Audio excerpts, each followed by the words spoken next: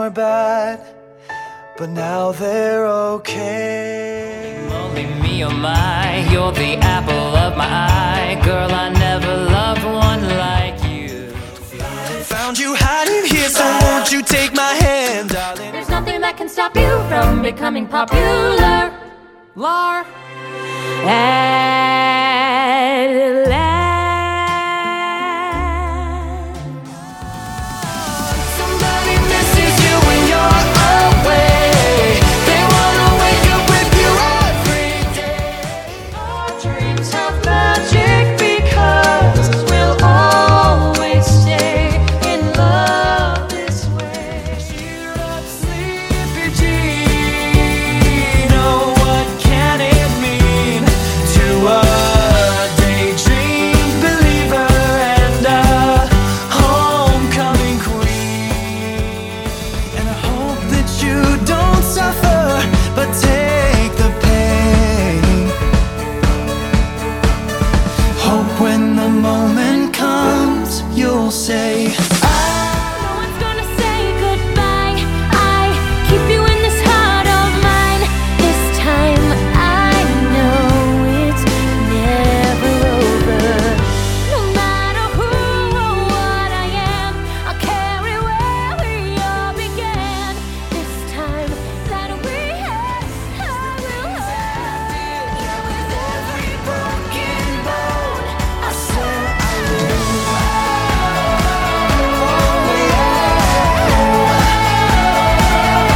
I swear I will.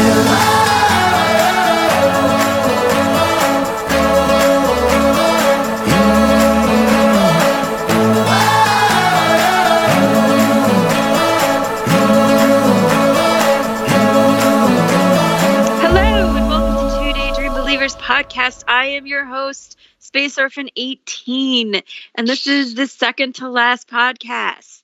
Isn't that crazy? That's crazy. And with me today, the one and the only Ladiva Hag. There can be only one. One guest to rule them all. One guest to rule them and one guest to bind them. Oh man. Welcome back, Already Snarky. off topic. So nice to have you. I feel like it's been forever since we had a conversation. Yeah. Really. She's joking because it was like this week. Yeah. So Settle in for our 16-hour podcast. well, it's a retrospective. Retrospectives are fun. People like I do anyway.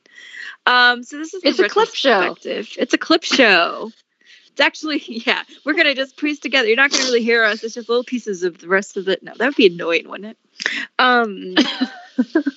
I like this song and then play the whole song. Oh my god. Oh my god. It's so terrible. That would be horrible.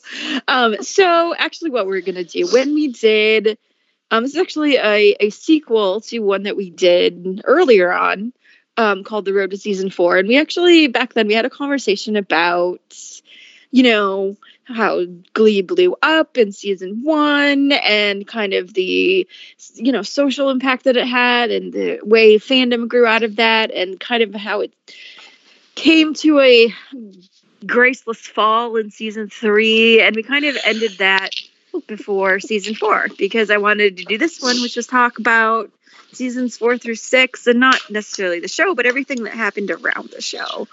And I don't know, I just thought it was a really great conversation we had. And so I dragged Snarky over here and we're like, we're doing this again.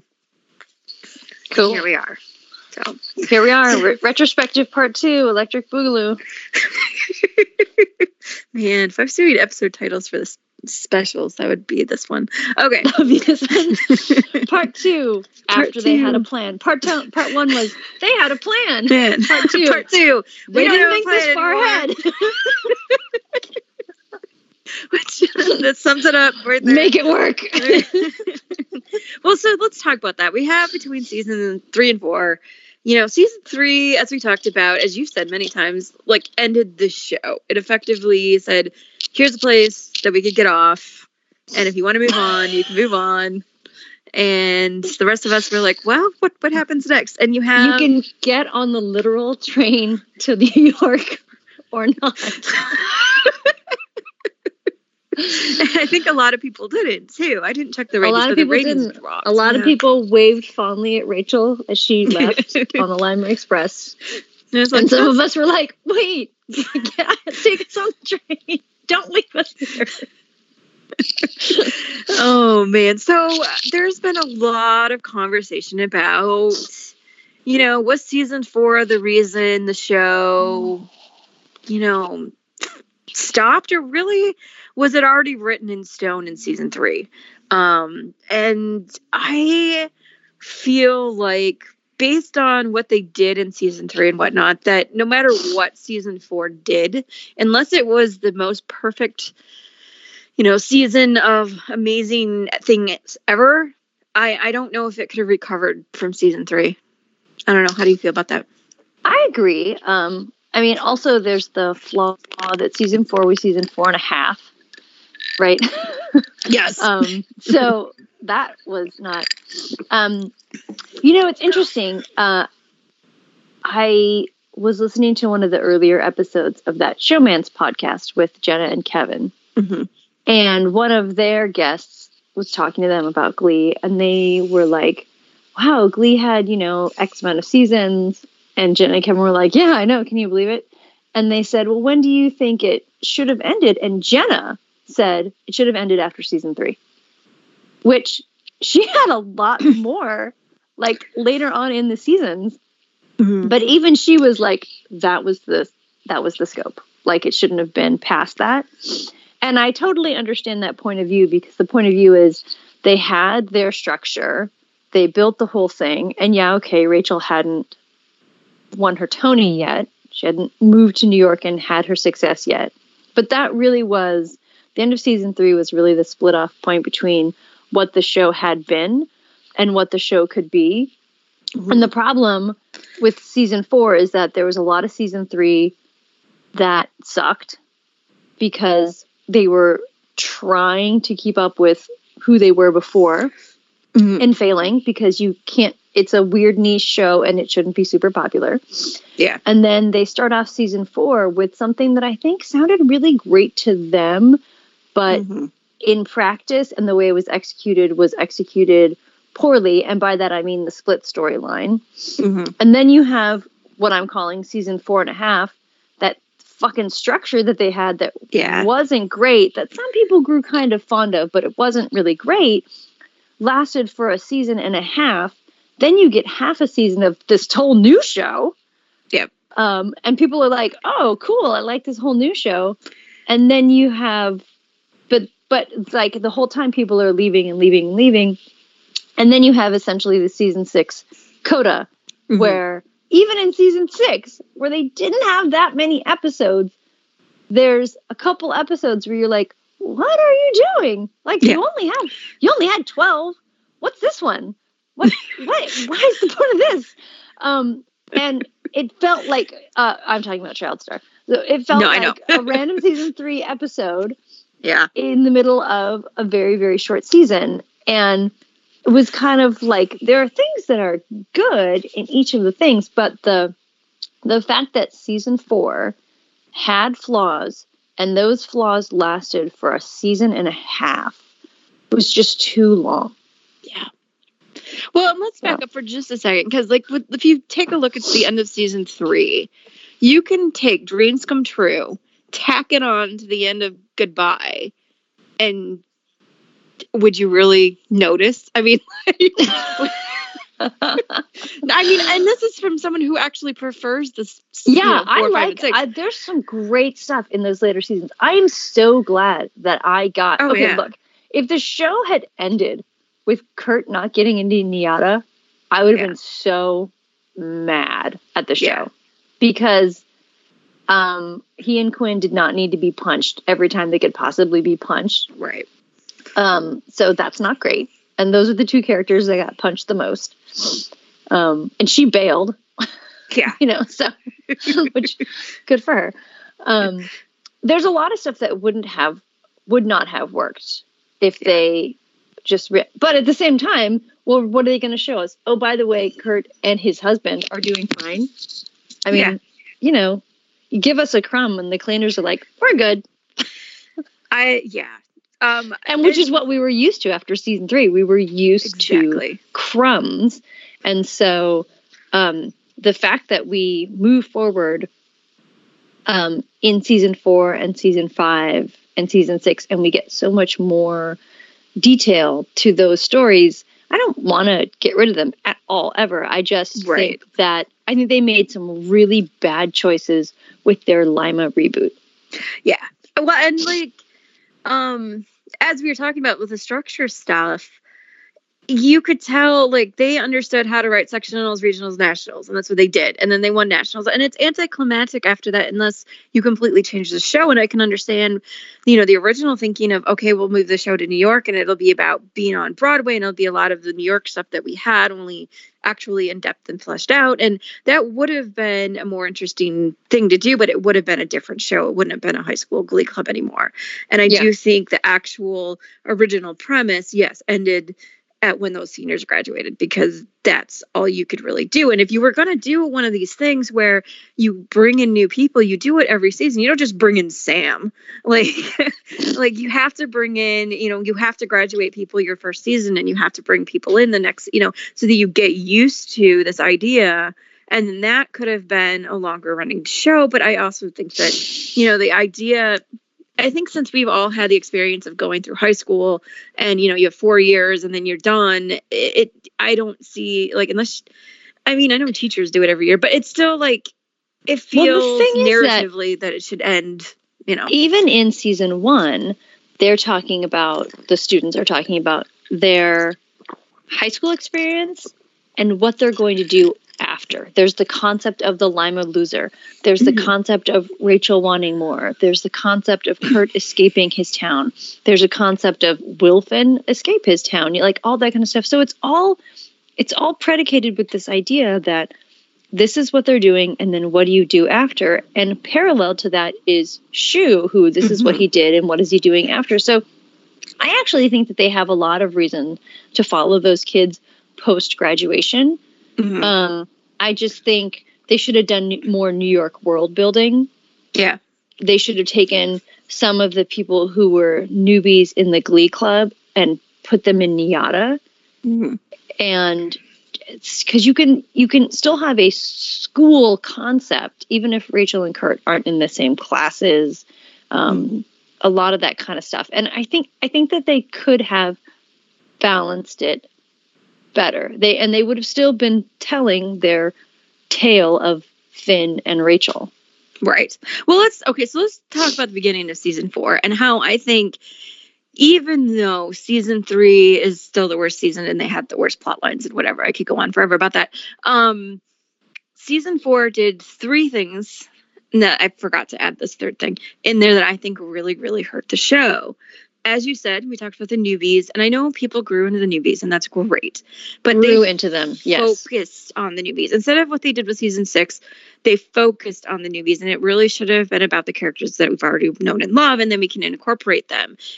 But the problem is that the newbies had their own storyline, didn't have anything to do with the old characters. They were just thrown on the screen, and you're like, why do we care about any of these people? They're legit copies, and they were at the beginning of the characters that we already knew and loved. They were the same archetypes.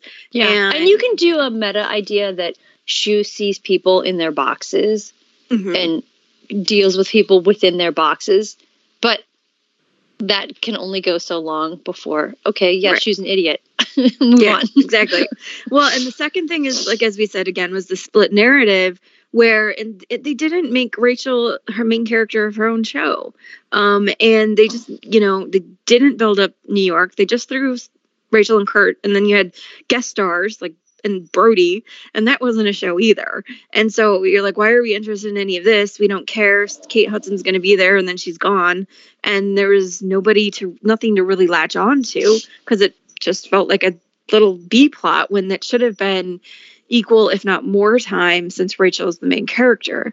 And the third thing they did, just to, like, you kind of like spit in the face, not that I don't mind the stories that came out of it, but you spit in the face of your fandom that is the only people that are watching after season 3, and you break up all of the couples at the same time. Yeah. I'm fine with the breakup.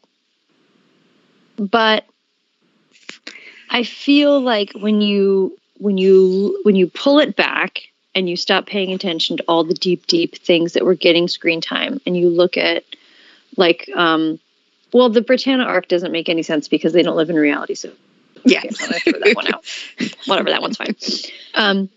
The Finn and Rachel arc, I'm fine with because I didn't want her to be with him after high school. Right. Okay, fine. And you look at the Klaine arc, and I mean, everybody was like, oh, now's the time when Blaine's finally going to get a story instead of a song. Well, kind of, not really. Or, you know, maybe now's the time we're going to see more of Kurt in New York.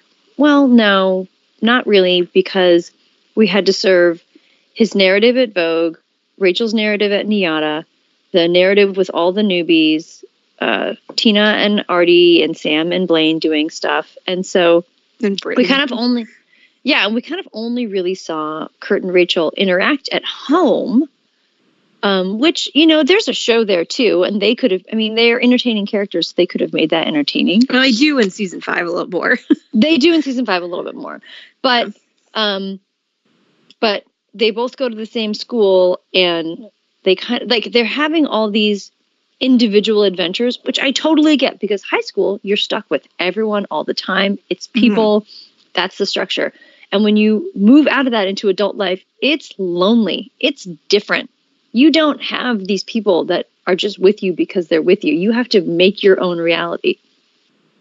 But that was very jarring as a story to see those two things like flipped back and forth. While at the same time, it felt like for a very long time, every time they went back to the newbies, it just felt like wasted screen time where you could have edited in a little bit more in this moment, a little bit more in that moment, like a little bit to kind of flesh it out and connect all the pieces better. Everything felt very separate, and that I think hurt the show. Exactly. Well, and the problem also is that you have all of these characters that the show wanted to tell all of their stories. When you go back to season 1 and even into season 2, there are definitely tiers of characters. Yes. You know, there's the Will and Finn and Rachel are the A story, and then Kurt and, you know, the other kids are B stories, and then there's the C, like Artie and Tina are really C players, and then you've got funny like Sugar and Joe like pop up for a second and tell a joke story. Like that's you don't well, but even season 3 it started to get bad about trying to service every story plot line. But in season 4, as you said, they're trying to tell all of these stories. I don't think the breakups are a bad thing either. I think that all of them kind of had either interesting things come out of them or were a natural place for the story to go. But when you have that mixed with all of these other, like the split narrative and the individual storylines and all these new characters that we don't necessarily care about, it just is a mess. And you know, if you have like, you know, I can see people tuning in for the first, I know a lot of people, they didn't stop necessarily after the goodbye, but they stopped up with the breakup episode. And you know, it was while I go back and I look and there's some really, really great stuff post season 3. There's a lot of fast forwardable stuff though. Exactly. Especially in the beginning of the season 4 stuff, because you've got all of these newbies. Do I care about the also like with like Marley and Jake, right? You've got this relationship going, and they on season 3 DVD they try to jam it down your throat, and it's like everything else. Even Finn and Rachel, when you go back to season 1, they're adorable. Like this kind of comes out naturally in the first episode, but this all of the Jake and Marley stuff feels forced. It does. Like, we want you to like the whole season. Then you add in Ryder, who's just kind of a dick. I'm sorry, Ryder is a terrible character, and like you're spending 20 minutes of your episode on this love triangle that ultimately is not going to ever do anything. Like, why are we wasting our time? I don't understand. Sure. And you could have added why 2 minutes into every episode where Kurt and Rachel talk in their apartment, or Kurt and Rachel and Santana talk in their apartment, and it would have been better because it's that group dynamic that people like. It is. Well, that was also missing when you have the newbies over here and you have the seniors over there and you have the New York crew over there and you're missing people and I get what I mean, Finn also felt like a footnote because it's supposed to be a Finn story, but it felt like he was a footnote in his own story because of these newbie characters. It's really interesting to me when you look at the pacing of season 1 and even the pacing of season 2, how long it took them to get to the point of season 4. Because in season 1, in those episodes, you're like, holy shit, a lot happened in each episode. Yeah. Like the story is just zooming. And then you get to season 4 and it's like, how long was it with Finn before he finally was like gonna do a thing and then not gonna do a thing and then he's gone and then he's back? And I don't think all of that is just Corey's personal drama. I think that's the structure of how they did it. Yeah. I mean, when you go back and you look at season 4 and you look at what the actual timeline is, you're like, oh, Clayton were apart for 2 months? Yeah. That's it? They broke up in October. They broke up in October, 4 months. So they broke up in October. They have their Christmas in December, so that's 2 months. Not and then very they breakupable. hook Yeah, up they in break up February. in October. In November, they tell each other that they love them, that they love each other. They're together at Christmas. They're banging in February. They're Yep, they're engaged. in March. That's not a breakup, guys. This wasn't working. I'm sorry you're I doing cheated it on wrong. you. You're doing it wrong. Yeah, I mean, But it feels it's stretched out when adorably you funny. stretch out. Yeah, Because it was a season. Well, I guess it wasn't a half. season and a half, but it was a full season of that. And yeah. you know, when you look at the pacing of season 1, it was just like boom, boom, boom, boom, boom, boom, boom. So I feel like they could have achieved everything they needed to achieve in season 4.5 in season 4. Yeah. And then, you know, they could have tried season 5. Maybe they just didn't think they had enough meat of a New York storyline. I mean, they could have. They just didn't want to write it. You can tell that they felt comfortable writing in their structure. Sure. And that's why season 6, I think, is a little bit, I don't want to say better, but is a little bit functions better in certain ways. It goes to their strengths. It plays to their strengths. Right. But, I mean, once you take out that we need these benchmarks of season, sectionals, regionals, nationals, it's like they don't know how to write a 3-act story anymore. You can still do that without the benchmarks. That's fine. Yeah. You're writing other stories. But it's just, it seems like they don't have a goal. Like and I think a misconception also that people have of the show. I mean, yeah, we like the Clayton stuff. We like the relationships. We like the, whatever. But in their minds, in the writers, they were always trying to have Glee Club go for some kind of competition. Like that was always their thing. That was always driving. I mean, how many times even in season 4, and it gets annoying, but you're like, and Will's like, and we have to practice this for regionals coming up. And you're like, really? Who gives a shit anymore? You won. Yeah. That's fine. Move on to these other things. I mean, to me as a viewer, it was like, well, you're clearly not Lima losers. Yeah. Point taken. Oh, that's not the point? Oh, okay. Exactly. So on the flip side, I mean, let's take a second and talk about how, as messy and messed up as season 4 is, it's more entertaining than season 3. And at least it's in my opinion. And I think that... I mean, it might be. It's hard for me to think of it that way because I think I remember the highs of season 3 are very high. So, but the lows are low. And, I dislike Charlie in the same way I dislike Finchel in season 3. So, yeah, I guess there's a lot of good stuff. But I think it's also, like, I feel with season 3, everything feels kind of generic and bland, and whereas they were trying to make fetch happen with the music, and that was a problem. I think everything they did with Santana, or everything they did to Santana, was pretty terrible.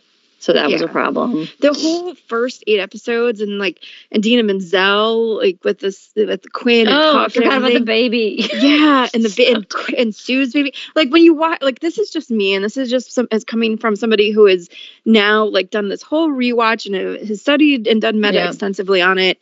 Going back and watching season 3 is tedious for the most part. Where season 4, the Jarly stuff is so Yeah. compartmentalized that you can just not You can even pay switch it up. attention. And there are things about the newbies that get good over time. Later on. Yeah, they do. And it's funny because, there's this whole idea that, like, Glee can't write girls, but their boys are terrible. Yeah. We can't read people. It's not a...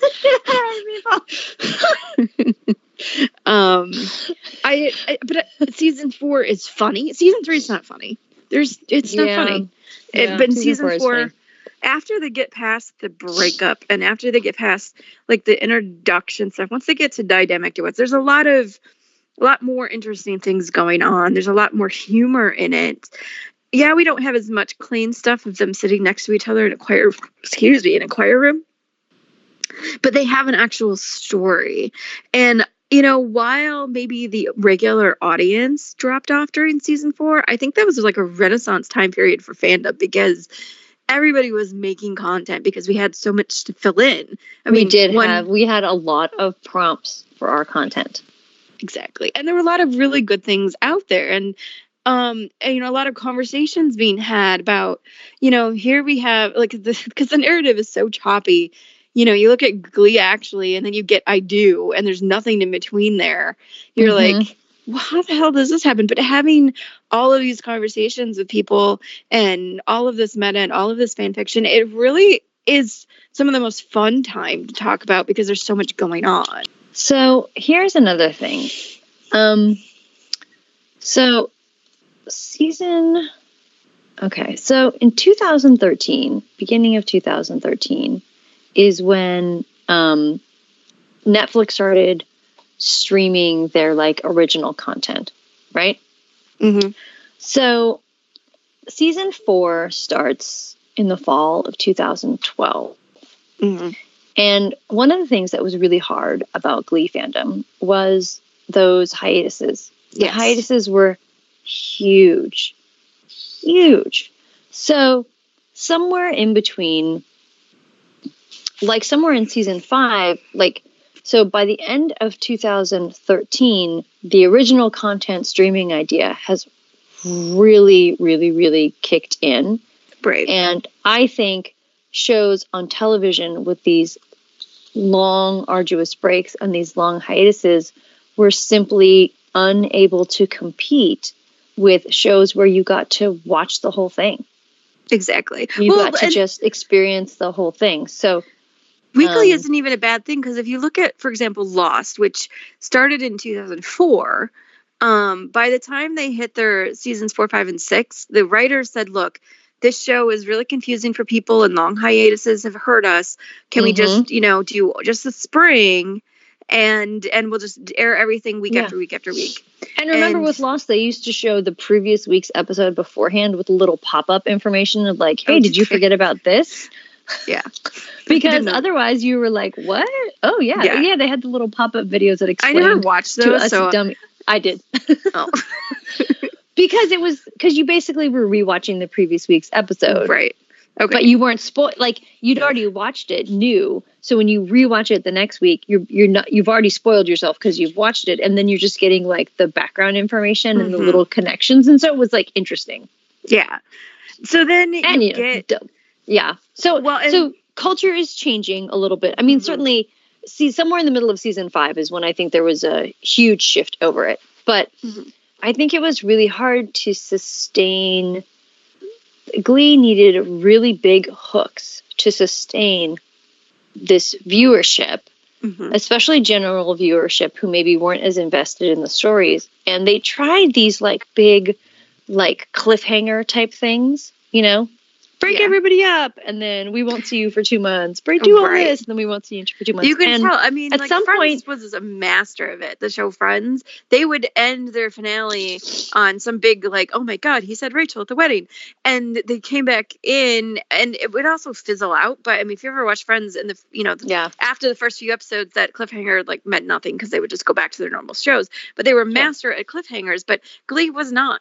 Like, No, it- no. Remember what I said at the end of All or Nothing, where it was like, it's supposed to be this big, amazing, what's going to happen? And it's like, well, really nothing happened in this episode. And what are we cliffhangering about? Blaine likes Kurt?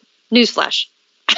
that's You know, always like, been a thing. That's, oh, he's got a ring. Dude has had a ring for a long time. Like, it's just not, it's not the same. And so I think the Glee is so much a product of the time it was Yeah. in. And it had a big boon because of the way social media exploded differently in the beginning of it. And it also, in its later seasons, suffered from the way that TV changed. People Yeah. don't do long form TV anymore. 22 episodes is just not a thing. Well, and it's funny because in that time, 22 episodes was shorter than, like, if you go back to the 60s and 70s, they were making Sure. like 30, 35 episode seasons, but then you have it on every week. So, like, Yes. you know, every once in a while, oh, this Every baseball week, game, take it and off. and you know, half of the year it was reruns, but there weren't 40 shows in a time slot.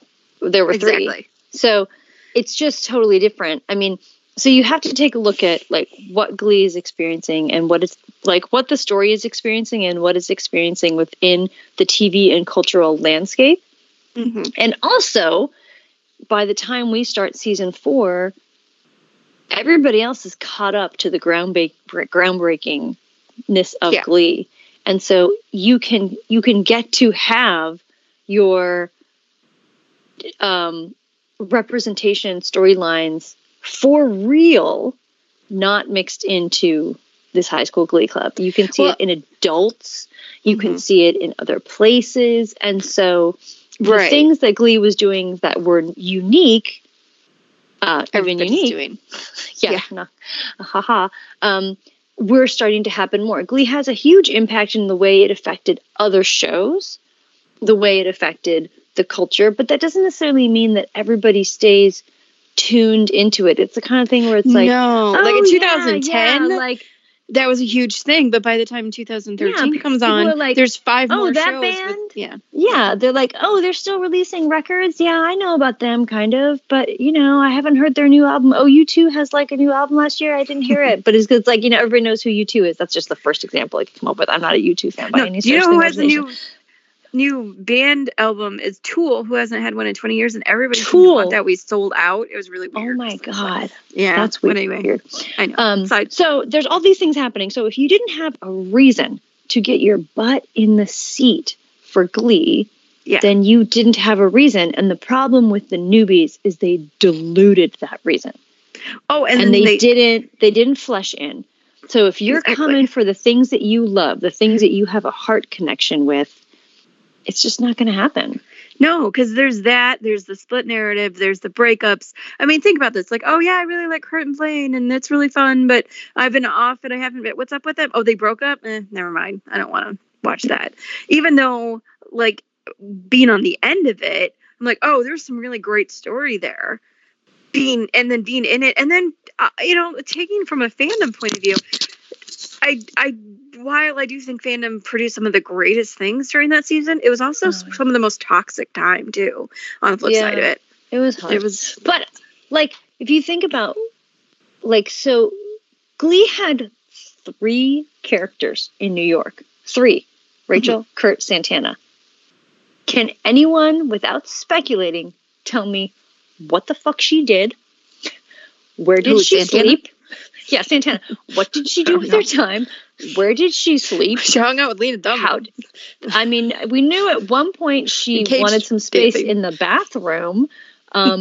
Like, the hyper reality of Glee does not allow me to think, oh, she doesn't sleep anywhere. Oh, she doesn't do, like, she had Yeah. no physical space. She just popped up like a magical comedy machine, say a funny thing and then leave, and then that was it. And if she was staying on their couch, then that should have been obvious, because someone staying on the couch affects an apartment, like Sam did.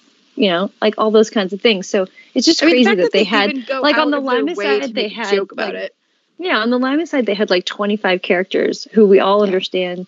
They have their structure, they have their school. Clearly, they have homes, food, whatever. And then on the New York side, we have 3 characters, and one of them is a mystery. Like, it just doesn't make any sense. Oh, and even with Kurt, we're left to assume that he's just like wandering the city, finding fabulous things, being inspired, and like, I could see it, sure. Like, I can make it make sense in my head, but okay. But I mean, it's really sad when when Brody is more fleshed out than Santana. I mean, yes. Oh my God. Yes. I mean, I think Brody got more screen time than Santana in season 4. And he was not an interesting character. Well, that's the other thing, though. You have in New York, these characters, even the guest stars, even like, I liked Isabel, but she just wasn't. She had a purpose. Yeah. And she served her purpose. And I don't begrudge any of the scenes with Isabel. I only begrudge that there wasn't other world building beyond that. But like look, you got Kate Hudson, and I mean, there's no shade against Kate Hudson, she's fine, but like, the character is annoying and irritating. I want her to go away. Brody is irritating and annoying, and I want him to go away. Like, these characters aren't interesting. Even Adam was like, he was a halfway interesting character, but they never did anything with him. They didn't give him any time. They could have, though. I mean, the thing is, how many people go to NYADA? It's not that many, right? Mm-hmm. So everybody at NYADA should know each other. Yeah. There should be a time when Adam and Brody are in the same space, able to react to each other, But even that one time they could have, they didn't. It was the girls and boys on film when they're all watching that movie. They didn't have Brody around. No, he was gigoloing. Yeah. To jiggle it. So, I think so it was hard because the things I wanted more of, I wasn't getting as a fan. And then I was getting some stuff that I didn't really care for. And I was getting a lot of songs that I didn't care about either. So because Glee didn't do a good job of their Lima resurgence in season 4, I think that they lost people because of the overall structure of the show. Mm-hmm. But yeah, I agree. You have a note that was like, season 4 was better than season 3, but no one was around to see it. Yeah, certainly less people were around to see it. And the thing is, the end of season 3 gave people a lot of places to be like, well, that's over. Or, my Finchel broke up. Oh, they did something to Kurt. I'm not watching that again. Or, like, Glee had so many places where people could chirp out and just be like, I'm good. Exactly. This is where I stop. This is where I get off the cannon train. Well, okay. And so, knowing all of this, knowing the ratings are declining, knowing that Ryan Murphy was like, oh, look, American Horror Story, this is way more interesting to me. It's he gets 2 years. And I heard a rumor, and I don't know how this is true. How much is this? If this is true, but I heard a rumor that his original pitch to Fox was, I want to do 2 more longer seasons, a season 4 and a season 5, and like a 30 episodes, and that's kind of what he did anyway. So that's why the structure is kind of weird. And I don't know, like, by the time season 4 starts to get interesting, it starts to go on too long. Like, there's some interesting things, but you can tell they're just vamping until they get to the end of this. And then it bleeds into season 5, where as much as I love season 5, you're like, oh, God damn it. When is Blaine finally going to graduate? I mean, come on. Season 5 needed to have... And they were pushing it so that they could get that damn 100th episode to be like, or where they needed it to be. Yeah. So, but don't they know the alumni come back every 2 weeks anyway? So, Yeah. check That's the back in. other thing. I thought American Horror Story started in 2012. It started in 2011. Yeah, So that makes maybe sense. I'm trying to line it up differently. Well, no, that makes sense because season 3 starts to falter when Yeah. Ryan Murphy goes off and does I mean, the other thing things. is that Glee has an incredible cast and crew who you give them, I mean, we've seen the scripts. You give Yeah, them they're those terrible. scripts. You They give them are those scripts. Terrible. I also learned on that Showman's podcast, Ryan Murphy doesn't do table reads. Doesn't Yeah. believe in them, doesn't like them. Yeah. So you're literally getting that piece of paper, which, I mean, feel free to look it up, people. They are. shocking. Or listen to our script podcast because Listen, they're terrible. We are, and this is, what we should have gotten is things just as terrible, but the incredible professionals and talent who were in that show, the cast and the crew made that show amazing. They They literally took a sentence and made it into a world, which is a fascinating craft. It really is. And I wish that Glee got more credit for the juggernaut of work that it was. And the only person who seems to really talk about it is Chris Colfer. Chris Colfer goes out of his way to be like, people, that was a lot. That was a lot. But he also is coming from the point of view of, I was a child. Yeah. And I became an adult. And it was a lot. And we all went through something together. And we survived it, but we're dead, Yeah. Well, what I was going to say, if you ever want one prime example, it's that you go to the Love, Love, Love script and that one sentence that Chris Colfer changed because you read it, Stark. You couldn't even say it. It was so bad and so awkward. And you can just see Chris rewriting it like, no. And they did that and they made it wonderful. Yeah, it's one of the most beautiful things that Kurt says. And so you can see some of the times when Glee falls flat, you're like, oh, this actor's just reading the line that they wrote. Yeah, they're bad. Well, I mean, when you look Good job, at writer. Sue's lines without Jane Lynch reading them, they're terrible. She is a master. It's amazing.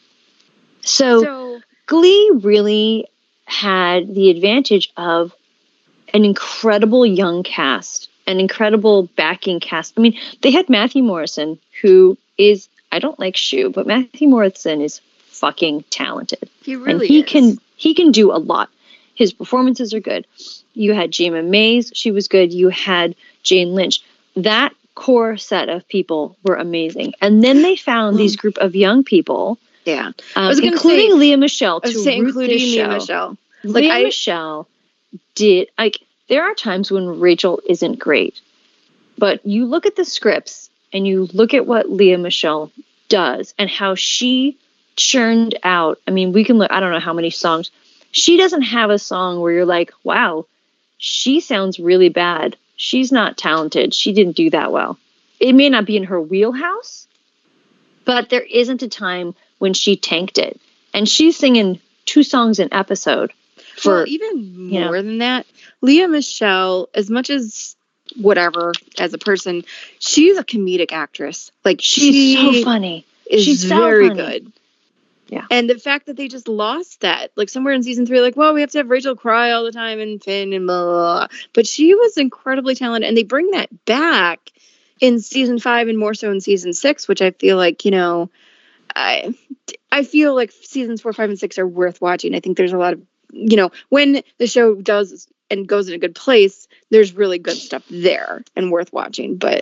And Rachel is, frustrating and crazy, but also very endearing in some of those ways. I mean, I'm looking for a count of how many songs she sang. Jesus, it's so many. Did you go to Glee Wiki? I did, but then they're trying to do too many things. And the thing is, hyper reality Glee is sort of wonderful. And hyper reality Rachel is incredibly wonderful. But at some point they gave her too much, and they tried to tell us that what she was doing was normal. Yeah. But really, we needed to understand Rachel in the way we understand Will or Sue, Well, which is and- this is a flawed character in a wacky universe. She also worked better as the underdog, and when they're trying to give her 206. I found it. Jeez. 206 songs. Wow. I'm When gonna you look keep up Blaine now. okay, when you keep because he's right up there. When you keep giving Rachel like, wow, let's just give her prom queen and let's just give her a Niata thing, and They and felt given. I agree. yeah, like just let her. I mean, season 6, I actually really enjoy her arc because she's just ridiculous and failing at being a teacher, but it's funny and it's. Whatever. So the other thing, as an aside, I actually wish Chris and Darren would have gotten more funny things to do together because they're both very funny. They're actors. so funny. They're And- so funny. While I don't begrudge any of my Klaine scenes, they could have had storylines that were not about their relationship, that were just part of the humor and context of everything. I mean, like, take a look at that scene with Artie and Sam where they're talking about Artie having That an is one of the STD. funniest scenes they have, period. Yeah. Oh, wow. So Finn sang 106 songs, sang on, and Yeah. Kurt sang 111. I wouldn't have thought that. It's No, I'm- probably on the background of stuff too. That might be part of it. But it counts. Had to go in there and sing it. That's true. What's Blaine at? I'm working. I'm clicking, madly clicking. So, You'll be able to hear it on the podcast because every time I try and do something. 128. yeah, that makes sense. 128. Because he And missed it's the not whole like, first season. yeah, but Rachel didn't sing 80 songs in the first season. Yeah, I know. So, So okay, so kind of moving forward, that we get their show renewed for 2 more seasons. It's season 4, and I think giving them an end date, kind of the way again I referenced Lost. When you have an end date for something, I think that makes the story focus a lot better. And this is just any story in general. I don't think the way normal sitcoms work or normal television worked for so long, where it just is non-ending, I don't think it works. I think No, that I when you have agree. a story, especially when you're doing a drama, when you have an ending, like if you do a comedy, like a sitcom comedy, whatever, you don't have any arcs in that. It's just a comedy. So whatever. But when you have, something that is serialized and it has an arc, to have an ending is an important thing. Otherwise it just drags on. And so I think them saying, okay, season 6 is the end is the best thing that it could have done, because I think once they said that, they have started to focus again. well, Glee needs a goal, and the goal Yeah. can't always be regional. nationals. And so, well, I'm just saying. Yeah. Sometimes, so the goal can't just be that. And everybody knows that the goal of Glee, like, Rachel's going to win that fucking Tony. If Rachel hadn't won that Tony, unless Glee ended after season 3, like, it would have been a travesty. Like, that is the story of the damn show, and that needed to be in there. What age she is when she hits the Tony, that can all be debated, but that's something that needed to happen. So you get an end date, you get a time, you get, okay, so Rachel's going to win the Tony, Klaine's going to be happy. Those are our ending points of the show, which is clearly true. And so then they get to work back and say, okay, so what are the hills and valleys that we go through to get there? Mhm. And, Yeah. Obviously there's what happened with Corey, which changed the show because it affected the showrunners. Yeah. And it affected, obviously, the cast. I think that it was really interesting that Leah Michele was smart enough to say, no, we're just going to keep going. I want to keep going. Show must go on, right? She's a professional, and I think she made a really smart choice. I think that it would have been a weird, strange ending for Glee to just give up after that. It kind of would have worked against the spirit of the show. I was going to say it kind of goes against the spirit of the show. Yeah, it does. It does. Before we get And too much also, I think we get to a point where we realize we don't actually need the Finn character for the show. Before we touch on Finn, there's one more thing I wanted to say about the season 4 stuff, which is kind of, I don't know. I don't think we need to get into too much, but I know a lot of people have gotten on Chris, mostly like reacting to things that he said in media about just being kind of checked out past season 3 or whatever. But I think the entire cast, to an extent, was. Yes. I don't want to say A that lot they were. of them were showing up, doing their job, and that's that. Yeah. However, I will defend Chris here Yeah, that's what I was because gonna say. you look at those scripts and you look at what the other people were phoning in, and you look at who Chris is versus who the character of Kurt is. Yes. And we have it with Blaine. We have that video where Darren turns into Blaine, and people are like, "Oh, he's really different. He's not just showing up and being cute." Like, no, like that's acting, right? And I think Yeah. people don't appreciate how different the character of Kurt is. And a lot of those things where people feel like Kurt's not doing enough of enough. this, therefore it's because Chris isn't acting correctly. And I disagree. I think that there's an acting choice. I think that there's a directing choice. And then there's also the editing Oh choice. yeah, which is I've So- said every podcast, and like the editing sucks. So on the there's on the all show, those things. so. So I listen to, there's a podcast about The Good Place, which is fascinating because you learn all this back end stuff about, it's very self-congratulatory about how they're the greatest show ever. That's fine. I mean, I like the show. I don't know. I like it a lot. I mean, I like it a lot. I don't know if it's the greatest show ever. Yeah. ever. But there's a lot of back end stuff about how shows work. And on the most recent one I listened to, they were talking, one of the actresses was talking about how, they wanted me to do this thing and I wasn't really sure if I was doing it right, and they weren't really sure what they wanted. So I did a whole bunch of different versions, slightly different versions. And then I just trusted that the showrunners and the editors were going to make it work. And what ended up airing worked because I knew I had a great crew behind me to do it. And I don't know who the editor is for Glee.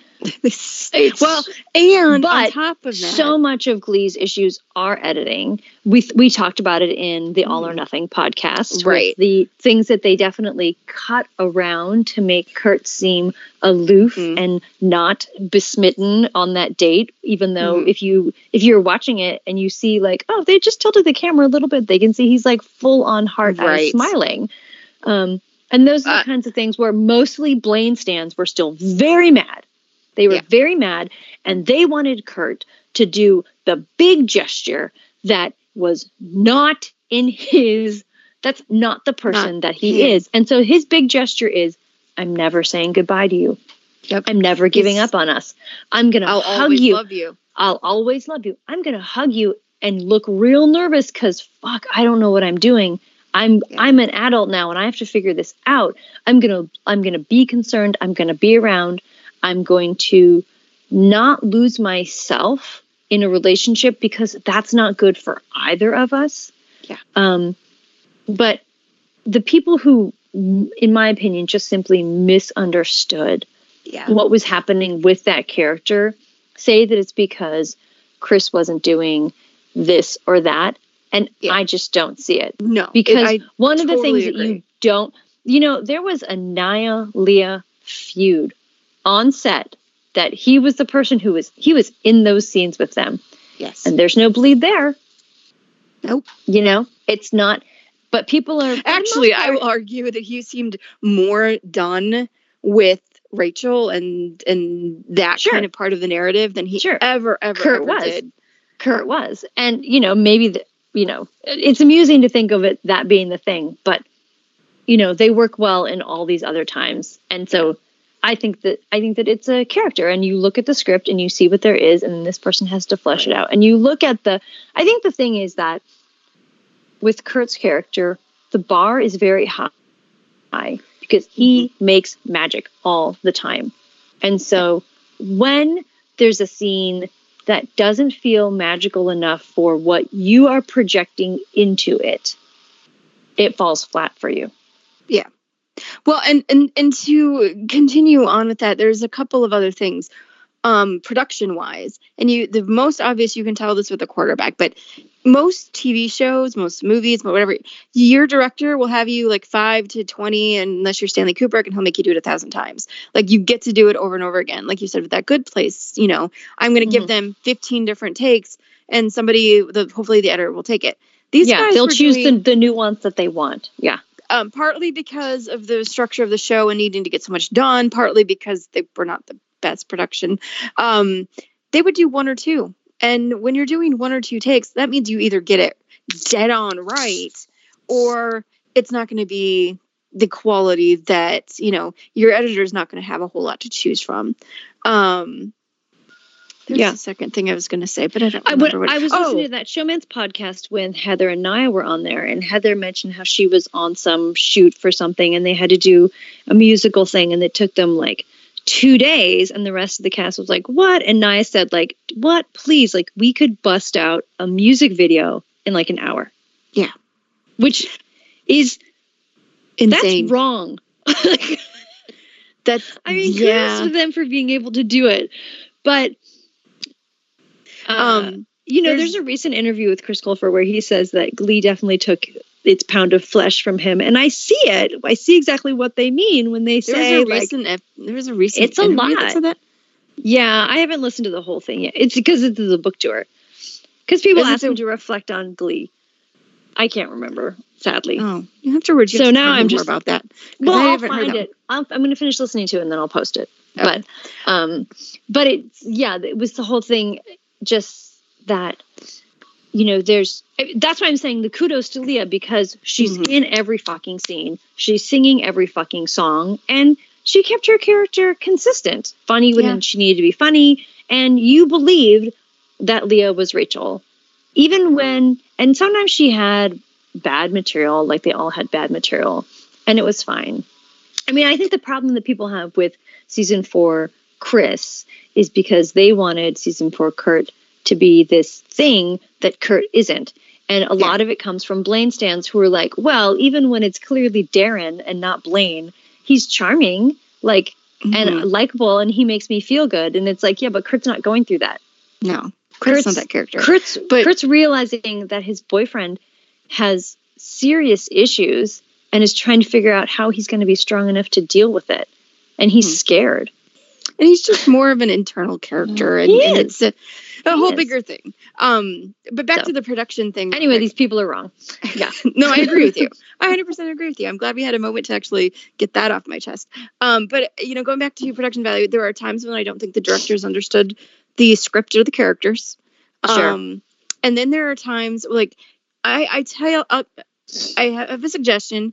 Go find, there's a really cool YouTuber who does movies. Like, for example, I just watched one on the Avengers Endgame and puts the trailers. They'll take the show and they'll take the movie and do a trailer in 7 different genres. And it really shows you how much editing can matter, because like, I'm watching this Avengers thing, knowing that it's purely Avengers, and then it like makes it these different genres, and it's amazing. It just is really amazing. Like, you know, so the same shot that she uses in every trailer, when you play it with different music, when you play it, you know, in a different context, it just says something completely different. So editing matters. All of these production values matter, and when they are not working the best that they could, and I think Glee was a rush production.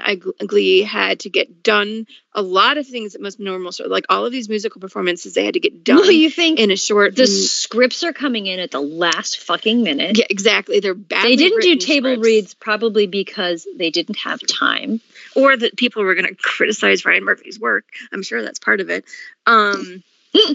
But it's, and yeah, people are like, oh, but the Glee was so great in seasons 1 and 2. I'm like, was it? I mean, really, was it? It wasn't.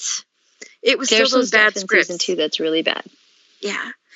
I challenge people to, like, you just, you know, you fell in love with like either the darker satire or these characters at the beginning, or et cetera, but the quality of it has always been relatively the same throughout the entire show. Season 3 dips lower because they've got some really, really bad plot lines in there. But the, you know, getting better or worse is almost subjective. It's like, I don't know. Like, I don't think it changed as much as people thought it changed. So that's my 2 cents about that.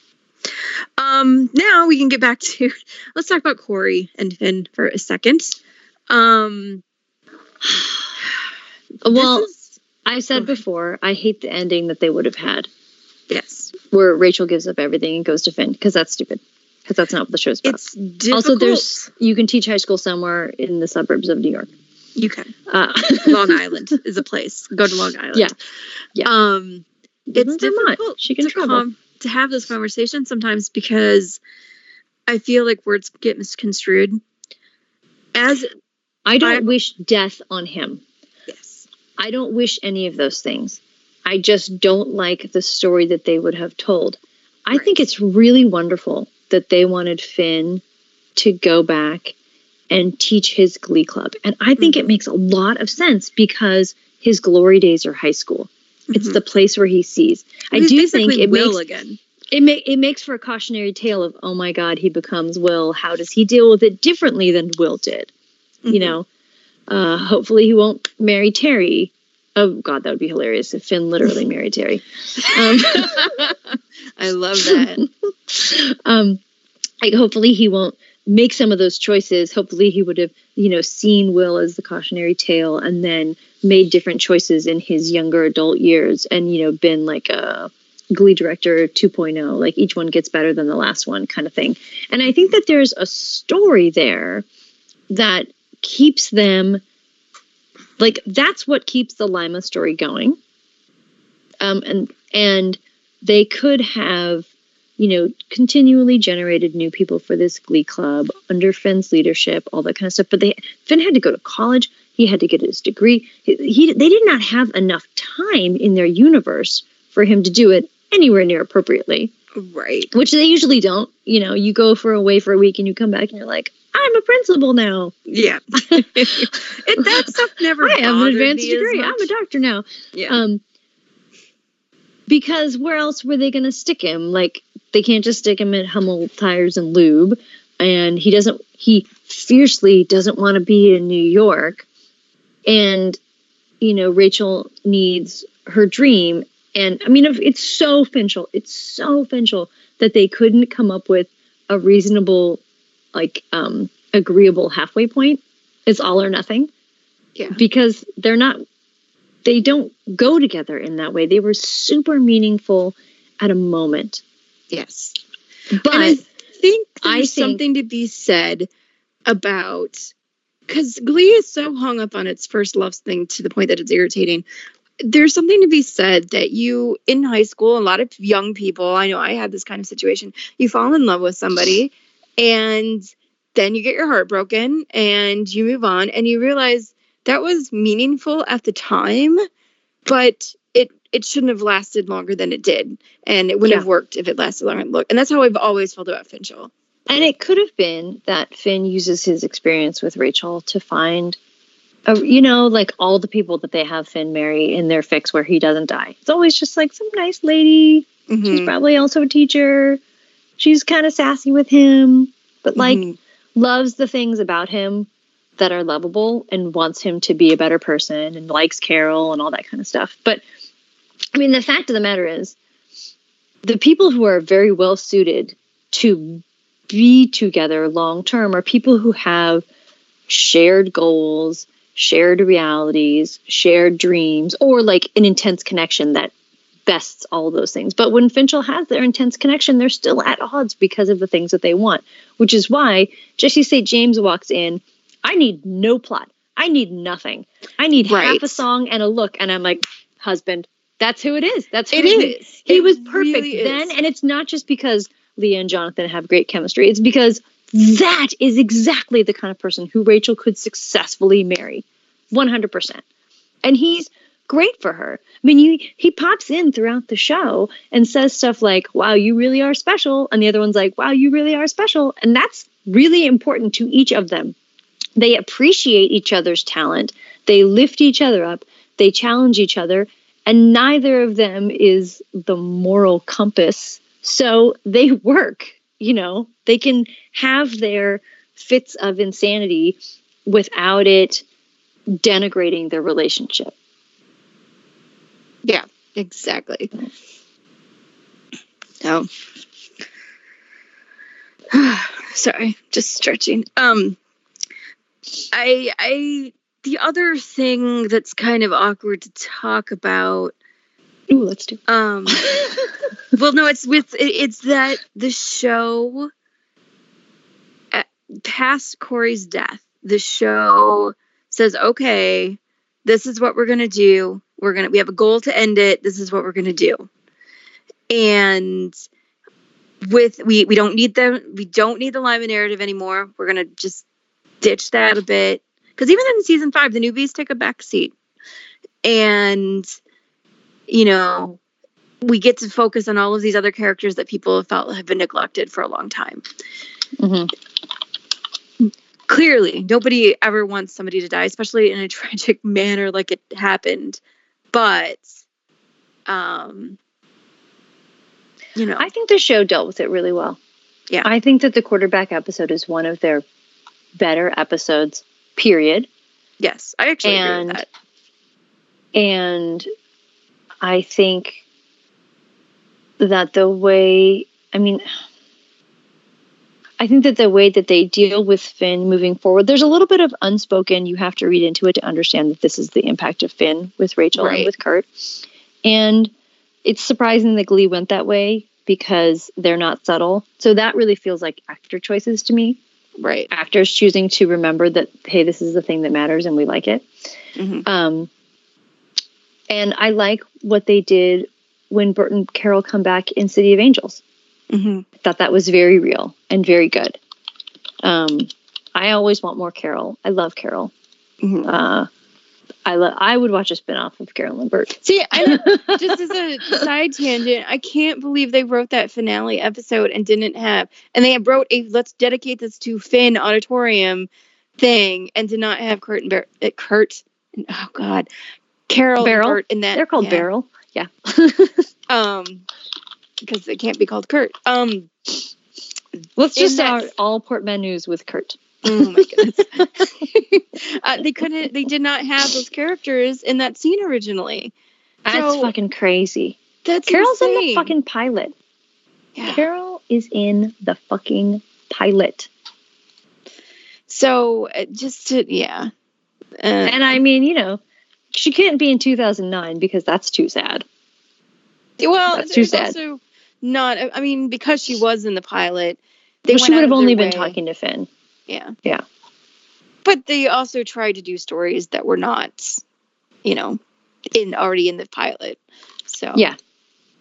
So anyway. So it would have been hilarious to have some sort of moment where that fucking guy who sprays the lawns, like if he had been the customer, if they had done the similar like walking past thing where like that guy was dropping off his car at Hummel Tires and Lube and Carol was like in the truck waiting for something, like Burt and Carol don't see each other, but they're in the same moment. I would have appreciated that.